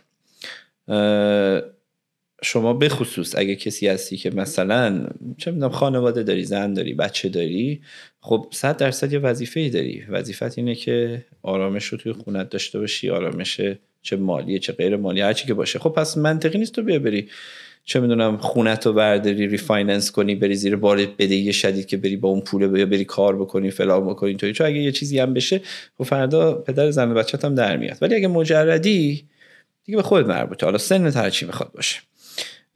این یه چیزاییه که من فکر میکنم آدم خوبه که یه مقداری همه چی رو فقط جلو دماغش نبینه، یه ذره دورتر رو ببینه. و یه چیز دیگه هم، حالا آدما لزوما این نیست که اگه آدم یه موقع پارتی میکنه بعدم میره پارک قدم میزنه پیرتر شه یا چیز شه، یه ذره دیده جهانبینی شاید عوض میشه. یعنی مثلا یه موقع هستش که مثلا من چیزی که روز به روز میرم جلو سعی میکنم راحت ترم، یعنی راحت تر باشم. زیاد یه ذره رک شدم شاید، نمیدونم، با یکی حال نکنم دیگه راحت حال نمیکنم. خداحافظ شما. دیگه خودمو توی فشار قرار نمیدم که حالا باید مثلا تحمل کنم و فلان و بوان و اینا. نمیدونم خوبه نمیدونم بده، میدونم الان ما اینیم. عالیه، حالا بهش میرسیم. حالا این یه چیزیه که قبلا اینجوری نبودم، نه نمیتونستم بگم. خب الان خیلی راحت میگم نه. واقعا به خودم میگم، باز اینو نمیدونم درسته، لزومی نداره همه دنیا من راضی باشن میگن به بچه آدم خوبیه، همون چند تایی که میگم بسته. میدونی چون واقعیتش اینه که تو نمیتونی همه رو راضی نگه داری. این آرامش به من میده. از طرفی رو به جلو بودن به من آرامش میده. دوست دارم که ایده پردازی کنم، ولی قدیما من اگه 10 تا ایده پردازی میکردم 9 تاشو انجام میدادم. الان اگه 10 تا ایده پردازی کاری هر چی که بکنم از 10 تا شاید واقعا 2 تاشو انجام میدم، چون ناخودآگاه وقتی که یه پلنی میاد تو مغز میگن اوکی اینو حسابی تو مغزت بیار بالا بالا بالا بالا، بعدش که دیدی خوبه بیار رو کاغذ. اگه دیدی رو کاغذ هم جواب میده حالا برو انجامش بده. خیلی از چیزا وقتی میاد رو کاغذ شما به طور اتوماتیک میذاری بغل چیزای دیگه، بعد میگی نه نمیارزه، برو کنار برو کنار. خب این نرماله. و اینکه من خب زندگیم یه جوری شده که قدرت ریسک پذیریم کمتر شده، کارایی کردم خب هر چیز سنت میره بالاتر مسئولیتات بیشتر میشه، توی یه سری از موارد قدرت ریسکت کمتر میشه که خوبه. باز من نمیگم بده، من اینو اتفاقا خوبی میبینم، من این اصلا بدی نمیبینم، چون شما مسئولیتای چیزای دیگه داری. کما اینکه من تو بعضی از آدما دیدم طرف یه کارهای خطرناکی توی یه سال ریسکای بزرگی میکنه و این توی یه سن بزرگ اگه توی چیز دیگه اون جون و انرژی رو نداری. اول صحبت منو قبل شروع کنیم بهت گفتم من به سرنوشت خیلی اعتقاد دارم، right time in right place خیلی بهش اعتقاد دارم. این چیزایی که من فکر میکنم حالا هزاریم تو هدف و برنامه ریزی و همه کارو کرده باشی، اگه قرار باشه نشه نمیشه. میگم اینا تجربه و ایده های خود آدمه، نمیتونی بگی یک میگه نه من انقدر میکنم که بشه. ولی من همیشه پلان داشته زندگیم، دوست داشتم پلان داشته باشم، ولی وقتی برمیگردم عقب و ریویو میکنم میبینم آره خیلی پلان به من کمک کرده، ولی یه کلیدای اصلی اصلا خارج از پلان بوده. یعنی ناخودآگاه سه چیزا شده، خوبم بوده، بسیارم خوب بوده، خیلی هم چیز شده، ولی شاید پیش بینی نمی‌کردم. منظورم اینه که زندگی یه چیز عجیبیه.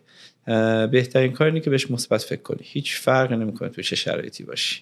آره این نکته‌ای که گفتی که خیلی نر و راحت میگی خیلی باعث میشه که آدم واقعا راحت شه، یعنی انگار یه سنس آف ریلیف اساسی به دست میده. حالا جالبیش اینجوریه که من یه دوره اینجوری بودم، واقعا اصلا برام مهم نبود، منم راحت نمو میگفتم، ولی احساس میکنم که اینم یه چیزی که پرکتیس میخواد. یعنی یه دوره اینطوری بودم فکر کردم دیگه اینطوری هم، بعد دوباره برگشتم به این که دوباره هنوز یه سری اکسپکتیشن و یه سری اتفاقا رو میخواستم همونطوری که باید و شاید اونطوری که میخوام باشه. من desired outcome دارم، میدونی، یعنی مثلا میخوام یه جوری اونجوری که تو ذهنمه بشه. یعنی اگه مثلا شبم مثلا پلان کردم شب اونجوری که من فکر کردم باشه، یا اگه یه چیزی رو میسازم یا از یه کاری از یکی میخوام ریزالتش حالا به کنار، ولی اونجوری که تو ذهنمه یه دیزایری برای اون آوتکامه و شکل و نحوه انجامش داشتم. میدونی شاید نگفتن به تو آرامش نمیده. من اینجوری فکر میکنم لزومی نداره مثلا دارم نگفتن خیلی میگن چه چیز قشنگی یا چیز قشنگ نیست، حالا هر چی، ولی شاید مثلا میگی اونجوری بودی حالا نیستی. شاید نه منظورم اینه که یه دوری اونجوری بودم خیلی خوب بود برام، دوباره دارم اذیت میشم به خاطر اینکه اون کارو نمیکنم. خب آخه شرایط زندگی فرق میکنه. تو شاید توی دوره دیولپمنت هستی، مثلا دارم بهت میگم. خب من همیشه میگم برای من اینجوری بوده، دهه 20 عشق و حال دیگه، خود میدونی دیگه، همه چی تو سن 20 کلی برنامه و آرزوها داری و داری میخوای بری به سمتش، ولی با همین هم خوشی هیجانشو داری و خیلی حال میکنی و اینا. دهه 30 به خیلی از اون چیزایی که پلان کردی داری میرسی، حتی یه مقدارش رو رسیدی و داری، ولی خیلی شاید لذت نمیبری، چون همش نگرانی که اینا رو از دست بدی و هنوز باید هی بزرگترش بکنی. دهه 40 شاید یه ذره داری آرامش پیدا میکنی که آقا دیگه همینه دیگه، حداقل صفر بچسبم دیگه از این بدتر نشه و این داستان یا هر چی بشه، بعدش هم به بالا. ولی همه اینا آدمای مختلف در شرایط‌های مختلف فکرهای مختلف دارن و دید مختلف به زندگی دارن.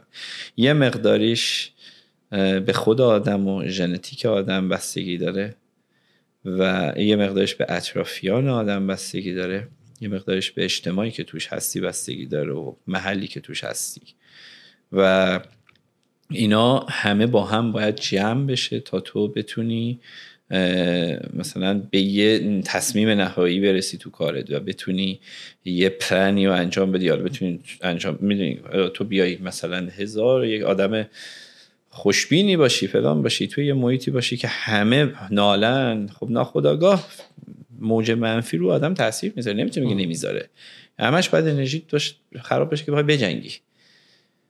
و من اگه اون آدم باشم میام بیرون، من وای نمیستم، من میرم محیطمو عوض میکنم، میدونم که قدرت جنگم اون اندازه نیست. آره میفهم. ولی لزومی نداره همه آدما یه جور مثل هم باشن، یه جور فکر کنن. مهم اینه که تش خوشحال باشن. چجوری هم به نظر من آدما میتونن خوشحال باشن؟ یه تعریف شاید خیلی عجیب غریبی من میکنم ولی همیشه میکنم. آدم باید خیلی خودخواه باشه که این کارو بکنه. یعنی تو اگر خودتو فقط دوست داشته باشی، اول خودتو دوست داشته باشی، ناخودآگاه باعث میشه که اون حس رو به دیگران منتقل بکنی. مثلا اگر سلامت خودتو دوست داشته باشی، مثلا میای میگی آقا من امشب نشستم که دیگه به مثلا من خونه خوش بگذره، به میدونی دیگه نمیای ایراد الکی بگیری به زنت، حالا با سر یه چیز الکی هم باشه بخوای بحث کنی نه من باید اینو آروم کنم فلان کنم بمان کنم و اینو. نه، اصلا لازم نیست تو بگی من نسبت به اون آدم افتادگی دارم یا فلان. نه آقا من خودم رو دوست دارم، میخوام تنش الکی ایجاد نکنم. وقت مثلا خب ناخودآگاه اون انرژی مثبتمو به زنم هم میدم، سر اون چیز کوچیکم انقدر بحث نمیکنم. ناخودآگاه اونم درگیر نمیشه و اونم حسش خوبه و تش تبدیل میشه به یه چیز مثبت. یعنی میدونی از خیلی از چیزا آدم میتونه راحت‌تر بگذره و اینکه نیازی نیست که تو بخوای سر هر چیزی پافشاری کنی، جنگ کنی، فلان کنی. اصلا دلیلی نداره رو داستان. این البته میگم آدمش فرق میکنه. نه این حرف خیلی درسته. فکر کنم خیلی از بچه‌هام دیگه یواش اونایی که مثلا دیگه تو رابطه هم هستن یا تو حالا سر کار با خیلی بیشتر مدت زمان بیشتری کار کردن به این مچوریتی رسیدن. یعنی این مچوریتی اینه که تو یه درکی پیدا کردی از اینکه چه چیزی مهمه که بیشتر براش وقت بذاری و بیشتر براش انرژی بذاری و بیشتر حتی شاید بیارزه اعصابتو خورد کنی و 99% چیزا واقعا نمیارزه که این کارو براش بکنی. یعنی یه زمانی مثلا یه بحثی میشه با مثلا با پارتنرت و دوست دخترت یا با هر کسی دیگه‌ای، مثلا همونجا اول میفهمی یا مثلا یه چیزی از دهنت میپره، مثلا دو مثلا میگه چی، مثلا تو اونجایی که میبینی این اصلا ارزش اینو نداره، همونجا غلط کردم مثلا اونجا که هیچی میدونی یعنی انقدر یواش و یواش هم دو طرف میفهمن که هم دیگه یکم تو داری پا میذاری جلو یکم اون داره میذاره جلو، فقط میخوایم خیلی بالانس همه چی ترا تمیز و اینا بره جلو، چون واقعا هم نمیارزه. یعنی مثلا واقعا مثلا بعضی موقع به عقب که برمیگردی نگاه میکنی یعنی واقعا 99% چیزایی که واسه زجه زدی اصلا دلیلی نداشت زجه بزنی براش. میدونی یه جورایی همش اثبات به خودت بود. یه زمانی که خودت دیگه به خودت اثبات شدی اتفاقا خیلی کارت دیگه میفته جلو. به خصوص میگم یه موقع هست شما مثلا من به موقعشم یه موقع خیلی زیادی میتونم ولی چیزیه که دیگه آدم با مثلا کیا رو داره، به خصوص اینجا خب ما کامیتون کوچیکه مثل ایران هم نیست که اینقدر حالا جمعیت زیادی باشه. یه سری دوست داریم و یه سری فامیل کمی داریم و حالا یکی زن داره یکی شوهر داره یکی اینجوری ان دیگه. همینه کسایی که یه ذره ریشه تو هم دووندن دیگه. اینا رو بخوای بزنی بهتر کنی دیگه جمع و جور کردنش خیلی کار سختیه. ولی یه موقع هست مثلا میبینی آقا نه یه داستانه که واقعا باید حیثیتت دفاع کنی ازش، نه اون فرق میکنه، لزومی همیشه سرتو بنداز پایین. ولی اگه دیدت این باشه که اولویت این باشه که اعصابت آروم باشه تو هر شرایطی، ناخودآگاه اون انرژی مثبت رو به همه دور و بریایی که ارزش دارن میدی، به کارت میدی، به شرایط مختلف میدی. و میگم دهه 40 خبری برای من تا حالا اونقدر نبوده، جز این که سعی میکنم بیشتر ورزش کنم.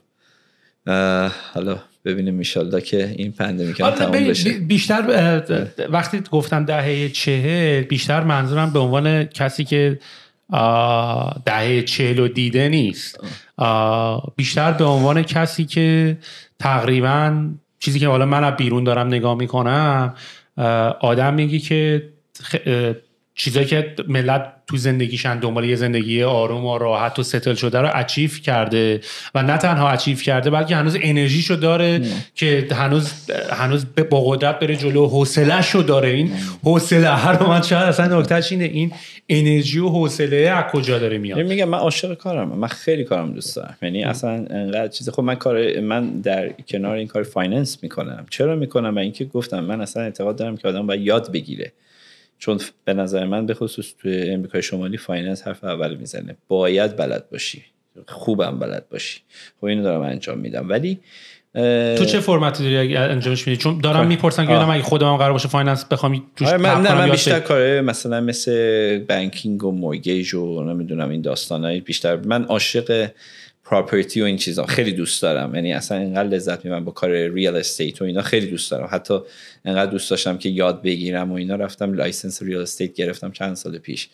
بعد مثلا من وقتی میرم با دیدی مثلا میشینم با دوستام حرف میزنم، خیلی سر ریال استیت صحبت میکنم و اینا. تا قبل اینکه ما این لایسنس رو بگیریم همه گوش میکردن حرفمو، من دوست داشتم حرف بزنم. آقا ما این لایسنس رو گرفتیم، من که بودم اوه همه گارد گرفتن مثلا، چون نیچر ریال استیت اینه که انگار من دارم یه چیزی میخوام اینا رو پوش کنم که آقا من میخوام به تو یه چیزی بفروشم. اینا اصلا خوشم نمیاد این کار. من این کارو دوستم حرف بزنم، این لایسنس کار من خراب کرد. رفتم لایسنس رو پارک کردم، بعدش هم دیگه تمدیدش نکردم، اکسپایر شد. بعد دیگه گفتم که اوکی حالا میخوام این چیزا، ولی کار فایننس فرق میکنه سیستمش، کار مثلا سیستم مالی اینطوری و مورگیج و این داستان و اینا یه جورایی به ریال استیت وصله، ولی به اون صورت اون حسا نمیده و این خوبه برام. دوست دارم مثلا این کارو اینطوری میکنم که مثلا با مثلا صحبت میکنیم و این کارا رو انجام میدیم، بعدش هم حالا که مثلا اگر نیاز به کار مورگیج ریفایننس نمیدونم ریورس مورگیج این کار هم باشه خب میکنیم. ولی 80% انرژیم واقعا کارم، عشقم، همین چیزی که دارم انجام میدم و فکر میکنم بدم نیست. یعنی وقتی خودم رو محک میزنم نسبت به کارهایی که انجام شده و چیزا، کم ریسک نکردم. هنوز هم فکر کنم باید جا داره یه مقدار دیگه انجام بدم، ولی خب متفاوته. بیشتر دنبال نوآوریم، یعنی همش فرق نمیکنه چه مارکت اینجاست چه مارکت تو هم هیته کار. آره توی این کار، ولی بیشتر نوآوری سعی میکنیم پیش بینی کنیم، سعی میکنیم روند و ترند رو پیش بینی کنیم. کما اینکه روز اول کردیم که فکر میکردیم مارکتی به اسم مارکت نیش ایجاد میشه تو ایران. این کلمه که داری به کار میبری مارکت نیش، منظورت صرفا اینه که مارکت نیش به معنای واقعی کلمه نیش؟ یعنی نیش. یک سری نیش ها. چه نیشی منظورت؟ ببین نیش یعنی اینکه چیزی با تعداد کم تولید بشه و کیفیت بالا. این جنرالش اینه. و توی بیزینس ما یه دونه مثلا توی زمینه، خب بیزینس ما بیزینس وسیع نسبتاً، یعنی شامل حالا جنرالش میشه عطر، میشه کرمای پوستی، میشه و لوازم آرایش میشه، ولی باز همه اینا چند تا شاخه میشن. عطر خودش شاخه نیش داره، شاخه کامرشیال داره، شاخه مس داره، کرم هم همینطور، نمیدونم آرایشی هم همینطور. و اشکال خیلی خیلی از شرکتایی که من حداقل میبینم توی حداقل ایران دیدم اینه که اینا فرقی نمیکنه، 4 تا نیش داره، 4 تا کامرشیال داره، 4 تا فلان داره. خب سرشو میاره بالا، میبینی اوه یارو نمیدونم با 100 تا ایمپلوی داره، کارمند داره، اینو داره اونو داره و اینا. من مطمئنم اینو دیگه، چون میگم من همش تو کار عددم که دارم این کار میکنم، من مطمئنم پولی که ته داستان توی جیب مثلا هر کدوم ما میمونه به وضوح بیشتر از ما نخواهد بود، یعنی تو مجموعه به اون بزرگی. برای اینکه اصلا نمیشه. اینقدر این کارا هزینه های سنگین داره و اینقدر چیز داره که وقتی که گردش سرمایه خیلی بره بالا مشکلاتش خیلی زیاد میشه. برای همین من ترجیحم این بود که از روز اول چسبیدم به عطر برای کار خودم. خب من قبلش تو شرکت درمیز که بودم، خب کارمند بودم اونجا، من همه کار میکردم. من از آرایشی کار میکردم، عطر کار میکردم، کرم پوستی کار میکردم، برند لپری لوکسای برند عطر برند پوستی دنیا رو مثلا من اونجا برند منیجرش بودم اون سال پخش شد. بعد سال 24 سالم بود مثلا، ولی ترجیح این بود که بچسبم به این و تقریبا ما از اون موقعی که چسبیدیم سال 85 بود فکر میکنم یا 86 1300 منظورم 86. بعد از اون موقع ما هنوز نیش داریم کار میکنیم، یعنی آقا من کارم نیشه و اینه و خوبم شناخته شدیم و تو این روال کنیم. ولی خب حالا اگه بتونی تو حالا از نیش تعداد دراری، اون دیگه هنرته دیگه. میدونی که امروز مثلا برندی مثل آمواژ یا مزون فرانسیسکو اوکیژن، اینایی که تو ایران ما کار میکنیم ماشاءالله خیلی خوب تونستن خودشون جمع جور کنن. ولی برای اینجا هم یه چالش بود برای من دوست داشتم. خب من از بچگی پدر مادرم اومدن کانادا، بعدش ما میرفتیم می اومدیم و اینا، ولی خب من مارکت رو میدیدم، هی چک میکردم، هی چیز میکردم. تقریبا 2 سال من تحقیق کردم رو مارکت کانادا، همینجوری جمع نکردم بخوام بگم انجام میدم. اون دختره چی شد گفتش که حتما دیمندش نیست که وجود نداره مغازه؟ اون دیگه تو ما گفتی رفتی تو فکر تو هم آخه. آره اون مال موقعی بود که دیگه چیز میکردیم دیگه. نه ببین بعضی موقع حرفای واقعا آدمو تکون میده. حرف خیلی حرف درستیه، یعنی واقعیتش اینه، ولی مسئله اینه که خب همه اینجوری فکر میکنن. اگه اینجوری فکر کنی که دیگه نوآوری نکردی. یعنی من یه دوستی دارم، این بسیار آدم تحصیل کرده و قوی و علم خیلی زیادی داره و خیلی زیادی دیگه علم داره، میدونی توی همه چی به خصوص اینا، و همین دانشگاه تورنتو خونده و فلان و اینا. آقا این هر پروژه‌ای که میخواد انجام بده MBA داره، میشینه مینویسه از سر تا ته مینویسه، پلان میکنه، فلان میکنه. مثلا شما حالا مثال یه کافی شاپ من میخوام بزنم، اوکی خوب همه رو پلان میکنه، تش میرسه. تش به کجا میرسه؟ که نکنیم 10 میلیون دلار من پول میخوام که بخوام این کارو کنم چون باید تیم هورتون رو کله کنم. خب آقا نمیشه، میدونی؟ خب معلومه نمیشه. یعنی ببین این که نوآوری باز توش نیست، یعنی تو باید سعی بکنی. درسته که مارکت رو باید چک بکنی، ولی چاشنی ریسک بخوای نخوای داری. همین اینا رو هم اگه برگردی تاریخ‌های هر کدوم اینا رو شما بخونی، تیم هورتون، مکدونالد، چه میدونم، هر کدوم اینا روز اول که این نبودن که 100 تا بوده، این یه دونه حالا رشد کرده. دیدی میگن تاریخ و فاتحان مینویسن. به نظر من این چیزا رو هم بیزنس ها هم همینه. ولی ببین من خودم مثلا من خیلی جالبه چون این بحث همین دیروز انجام شد و ادامهش هم امروز بود. من داشتم با پروداکت منیجرام صحبت میکردم که پلن کوارتر بعدی رو بنویسیم و موقعی که مثلا یه سری تسکا رو می‌خوایم انجام بدیم که آقا اینا کاری که می‌خوایم بعداً انجام بدیم و مثلا داشتیم شروع می‌کردیم پرایورتی بندی که اولین نو بعد انجام بدیم یا اون رو انجام بدیم. این همین مثال تو رو می‌خوام بزنم که این کسایی که خیلی حالت تینکینگ ایژوکیشنال اونطوری دارن، یواش یواش این حس اینتویشنه از بین میره. خب و خیلی به اصطلاح فاز دیتا دریونی همه برمیدارن، میگن آقا من باید ببینم دیتا چی میگه، میدونیم. و اتفاقا هی شروع میکنن که مثلا گفتم آقا باید این کار رو انجام بدیم، مثلا گفتم آقا بریم با مشتری‌ها صحبت بکنیم ببینیم آیا این چیزی که اونا میخوان، یا من برم مثلا انالیتیکس و دیتا رو نگاه کنم ببینم این کاریه که باید بکنم. همین مثالی که تو الان زدی که یارو میشنه ساعتاشو در میاره، آخرش هم انقدر اون تو رودبامپا رو تو داری بیشتر بررسی میکنی تا اپورتونیتی ها و سوراخ‌ها رو، میدونی. همش داری میگی اوه اینجا اینجوری، اوه اینجا، همش ریسکا رو آنالیز میکنی، اپورتونیتی ها رو کمتر داری آنالیز میکنی تو. و اتفاقی که یواش یواش میفته اینجوریه که من اتفاقا اون ورشم یه کمپانی خیلی موفقی است به اسم اینترکام که من خیلی بهش علاقه دارم، داشتم یکی از وی پی هاشون داشت نشون میداد که برای پرایورتی بندی کردن رودمپ بستن اتفاقا باید تصمیم بگیرین که به قول خودت میخوای نوآورانه و اینتویتیو باشین یا نه میخواین خیلی سیف بازی کنین. چون اگه بخوای نوآورانه باشی اتفاقا تو خیلی موارد دیتا دریون بودن و بخوای به دیتا نگاه کنی و بررسی بکنی و اینا، کمپانی تو اون ایده رو میبازه برای تصمیم گیری، به خاطر اینکه معمولا ایده‌های نوآورانه رو دیتا ساپورت نمیکنه، مشتری‌ها درخواستشو ندارن. و معمولا توسط مدیران شرکت به عنوان یه اسباب بازی یا توی دیسمیس میشه، میگن اون چه کاری بخوای بکنی، یا برای اینکه بخوای نشون بدی که این ارزش مثلا ارزش اینو داره که اینو اگه بسازیم برای ما بیزنس ولیو داره، مشکل یوزر رو حل میکنه و اینا رو دیتا ساپورت نمیکنه. بنابراین معمولا اگرم یه مقداریم از اون سمت اونوری بری به قول تو، این باعث میشه که کاملا اینویشن تو از دست بدی و دیگه اصلا اون حالت لبه تیغه یا تقریبا پاریکه، یعنی نمیشه کامل بذاری کنار، نمیتونی خیلی زیادی چیز بکنی. باز اونجا این مشکل رو به نظر من اینجوری میشه حل کرد که آدم باز تیم ورک وقتی کار کنه حتما نیاز به دیتا آنالیزور داری تو کارت، حتما نیاز داری، ولی نباید خیلی همه چی تو بذاری. اگر میخوای اینطوری بری جلو، اگر میدونی کارت ریسک زیاد داره، میدونی اگر پلنت یه چیزیه که باید خودت راهو بسازی، یعنی یه مسیر خاکی جلوت، تو باید مسیر رو پیدا کنی، شروع کنی آسفالتش کنی و بری. این فرق میکنه تا اینکه یه مسیر آسفالتیه که یکی دیگه ساخته حالا تو میخوای بری. دو تا مدل مختلفه. به نظر من هر کیم به روحیش بعد اول نگاه کنه بعد بره سمتش. یکی اهل این وریه، یکی اهل اون وریه. ولی چجوری میشه باز هر دوشو بهتر کرد؟ اینه که وقتی با تیم کار کنی میتونی این کار انجام بدی.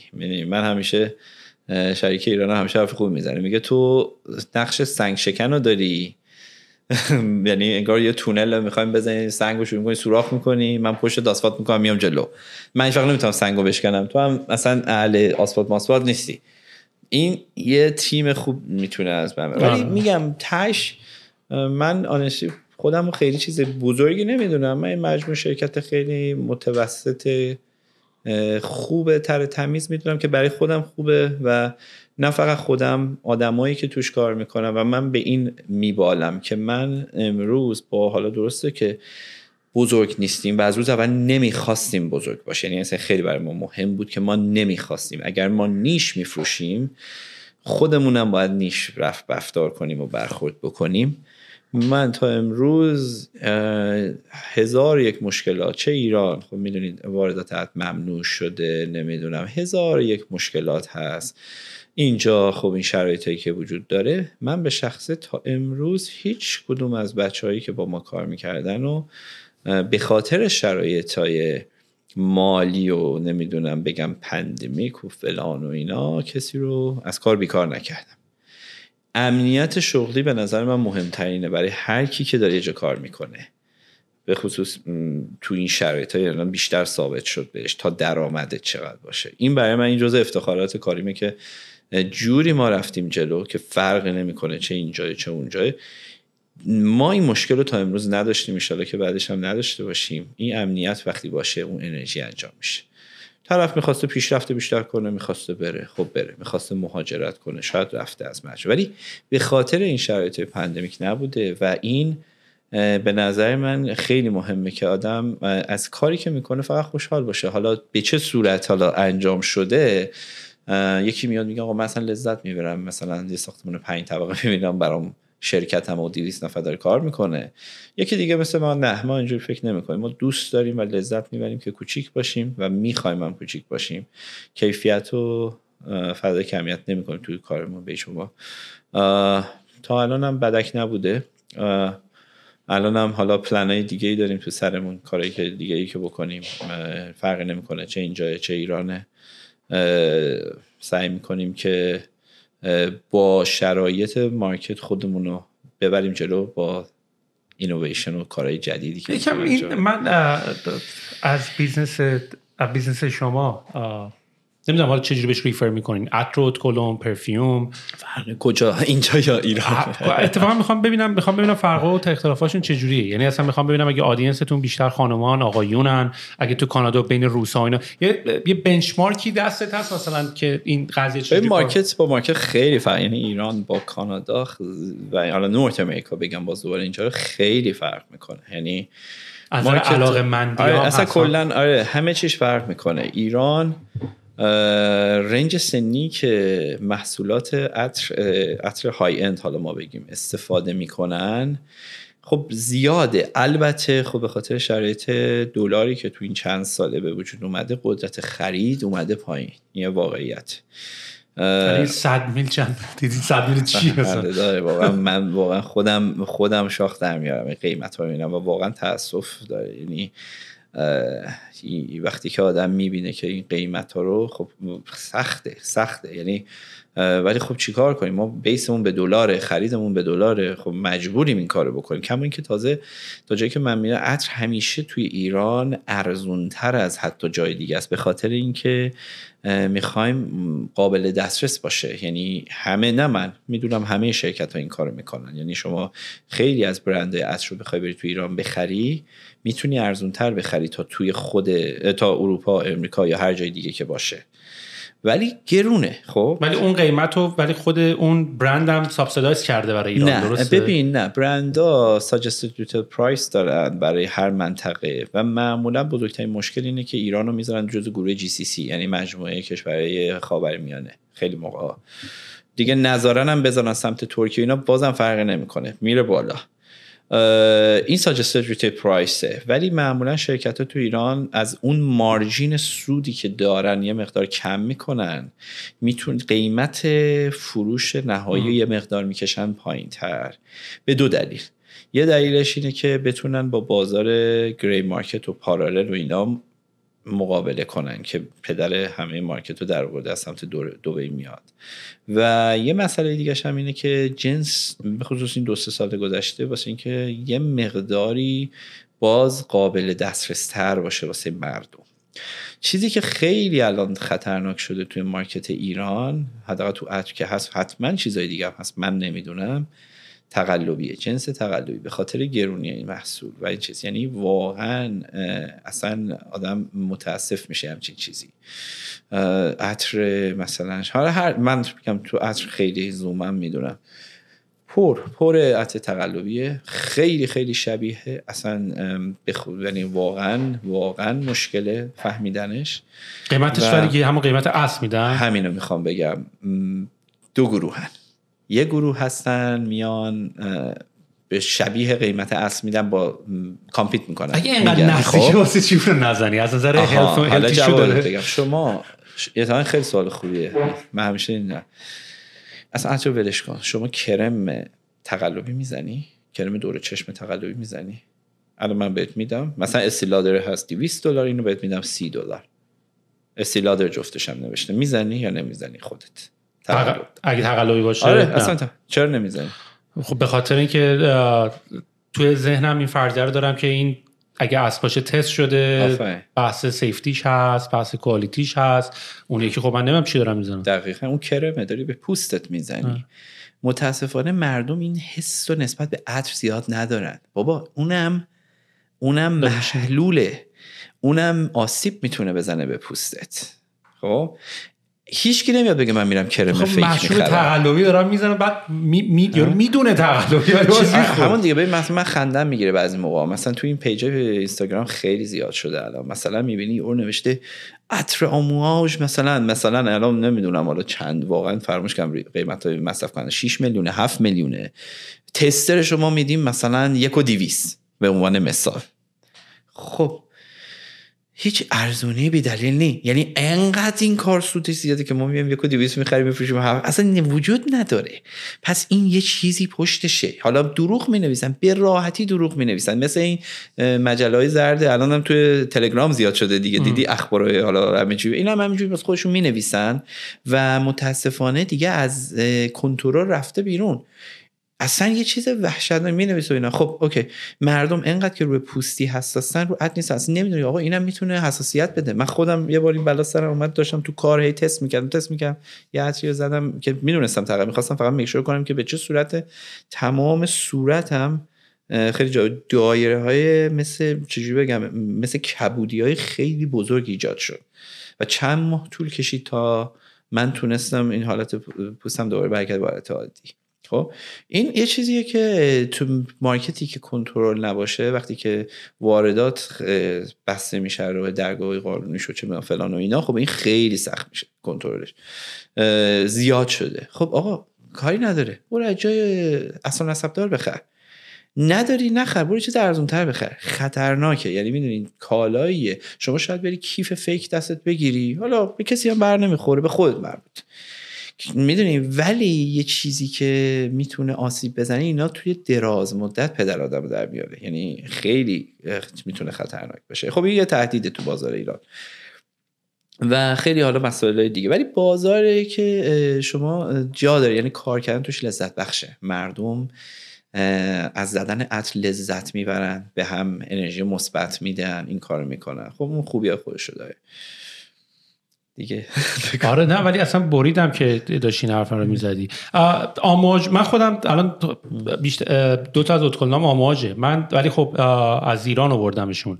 اینجا اگه بخوام بخرم میگی نیست، یعنی فقط ما آره دیگه ما دیستریبیوتورشیم. باز اینجا مثلا یه چند تا مثلا من میدونم هندیان یا عربن چی مثل گری مارکت اینجا میارن.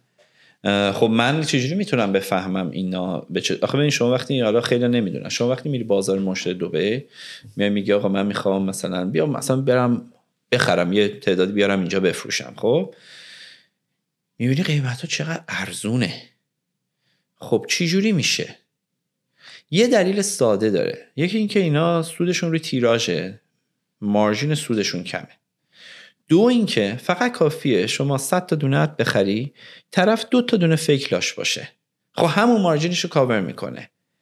2 تا تو 100 تا 98 تا شاید درست باشه ولی 2 تاش اینطوریه. این بیزینس میشه مثل یه کرم میره گسترش پیدا میکنه. میدونی منظور من چیه؟ این خطر این کاره.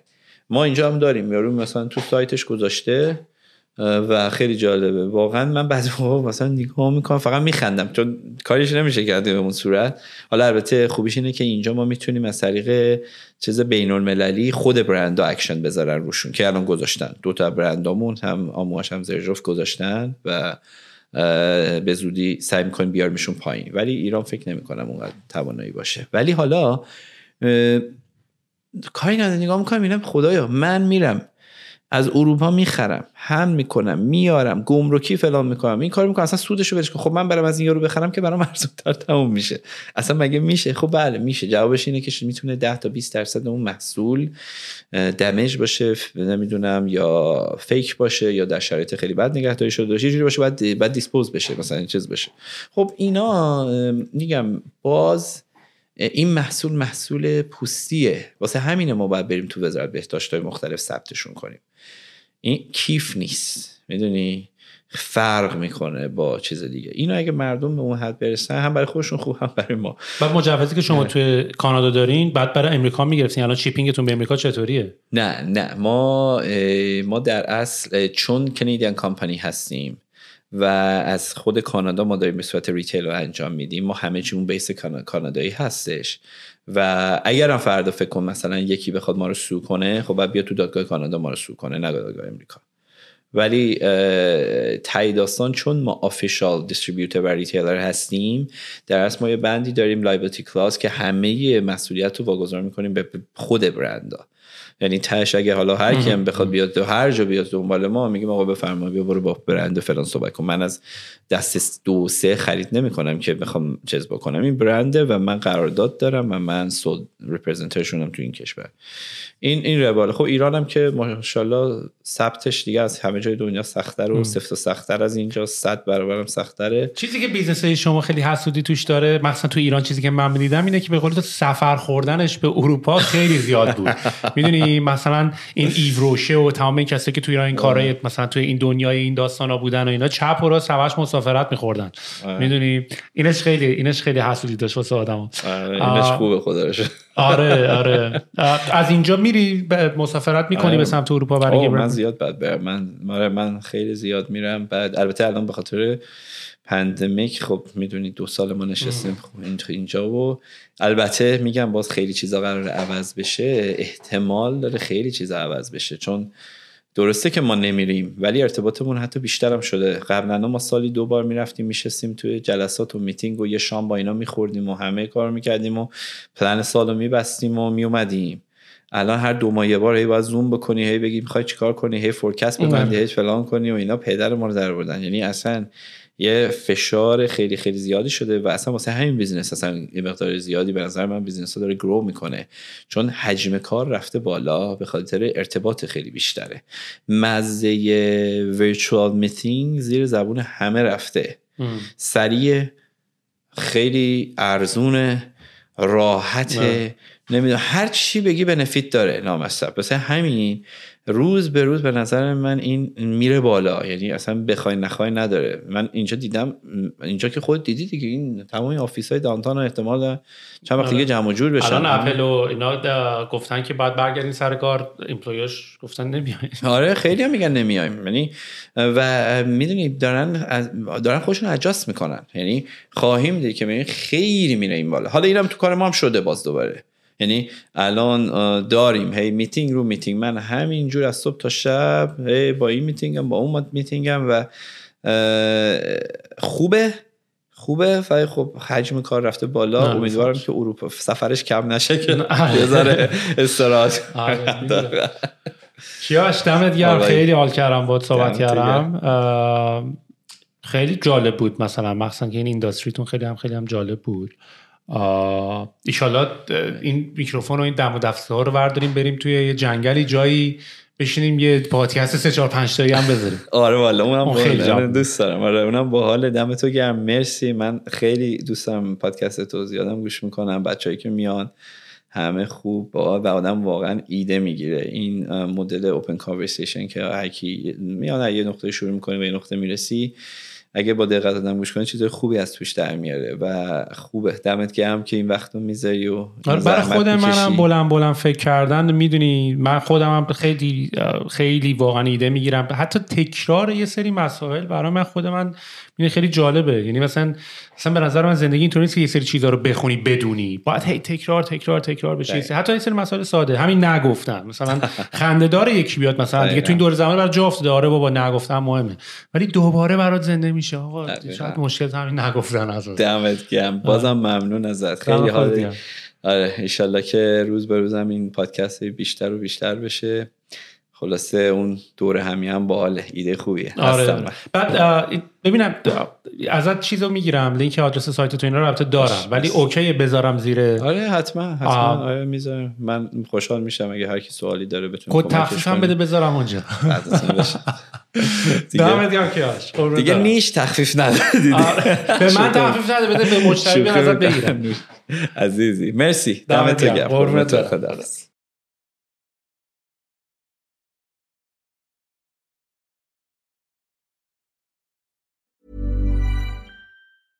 Ever catch yourself eating the same flavorless dinner 3 days in a row? Dreaming of something better? Well, HelloFresh is your guilt-free dream come true, baby. It's me, Keke Palmer. Let's wake up those taste buds with hot, juicy pecan-crusted chicken or garlic butter shrimp scampi. Hello Fresh. Stop dreaming of all the delicious possibilities and dig in at HelloFresh.com. Let's get this dinner party started. Hi, I'm Daniel, founder of Pretty Litter. Cats and cat owners deserve better than any old-fashioned litter. That's why I teamed up with scientists and veterinarians to create Pretty Litter. Its innovative crystal formula has superior odor control and weighs up to 80% less than clay litter. Pretty Litter even monitors health by changing colors to help detect early signs of potential illness. It's the world's smartest kitty litter. Go to prettylitter.com and use code ACAST for 20% off your first order and a free cat toy. Terms and conditions apply. See site for details. If you're looking for plump lips that last, you need to know about Juvederm lip fillers. With Juvederm Volbella XC and Juvederm Ultra XC, your lip look, whether it's subtle or bold, can last up to 1 full year with optimal treatment and no additional maintenance. Find a licensed specialist and see if it's right for you at Juvederm.com today. That's JUVEDERM.com. Add fullness to lips in adults over 21 with Juvederm Volbella XC or Juvederm Ultra XC. Do not use if you have severe allergies or a history of severe allergic reactions, or if you're allergic to lidocaine or the proteins used in Juvederm. Tell your doctor if you have a history of scarring or taking medicines that decrease the body's immune response or that can prolong bleeding. Common side effects include injection site redness, swelling, pain, tenderness, firmness, lumps, bumps, bruising, discoloration, or itching. As with all fillers, there's a rare risk of unintentional injection into a blood vessel, which can cause vision abnormalities, blindness, stroke, temporary scabs, or scarring. For full, important safety information, visit Juvederm.com.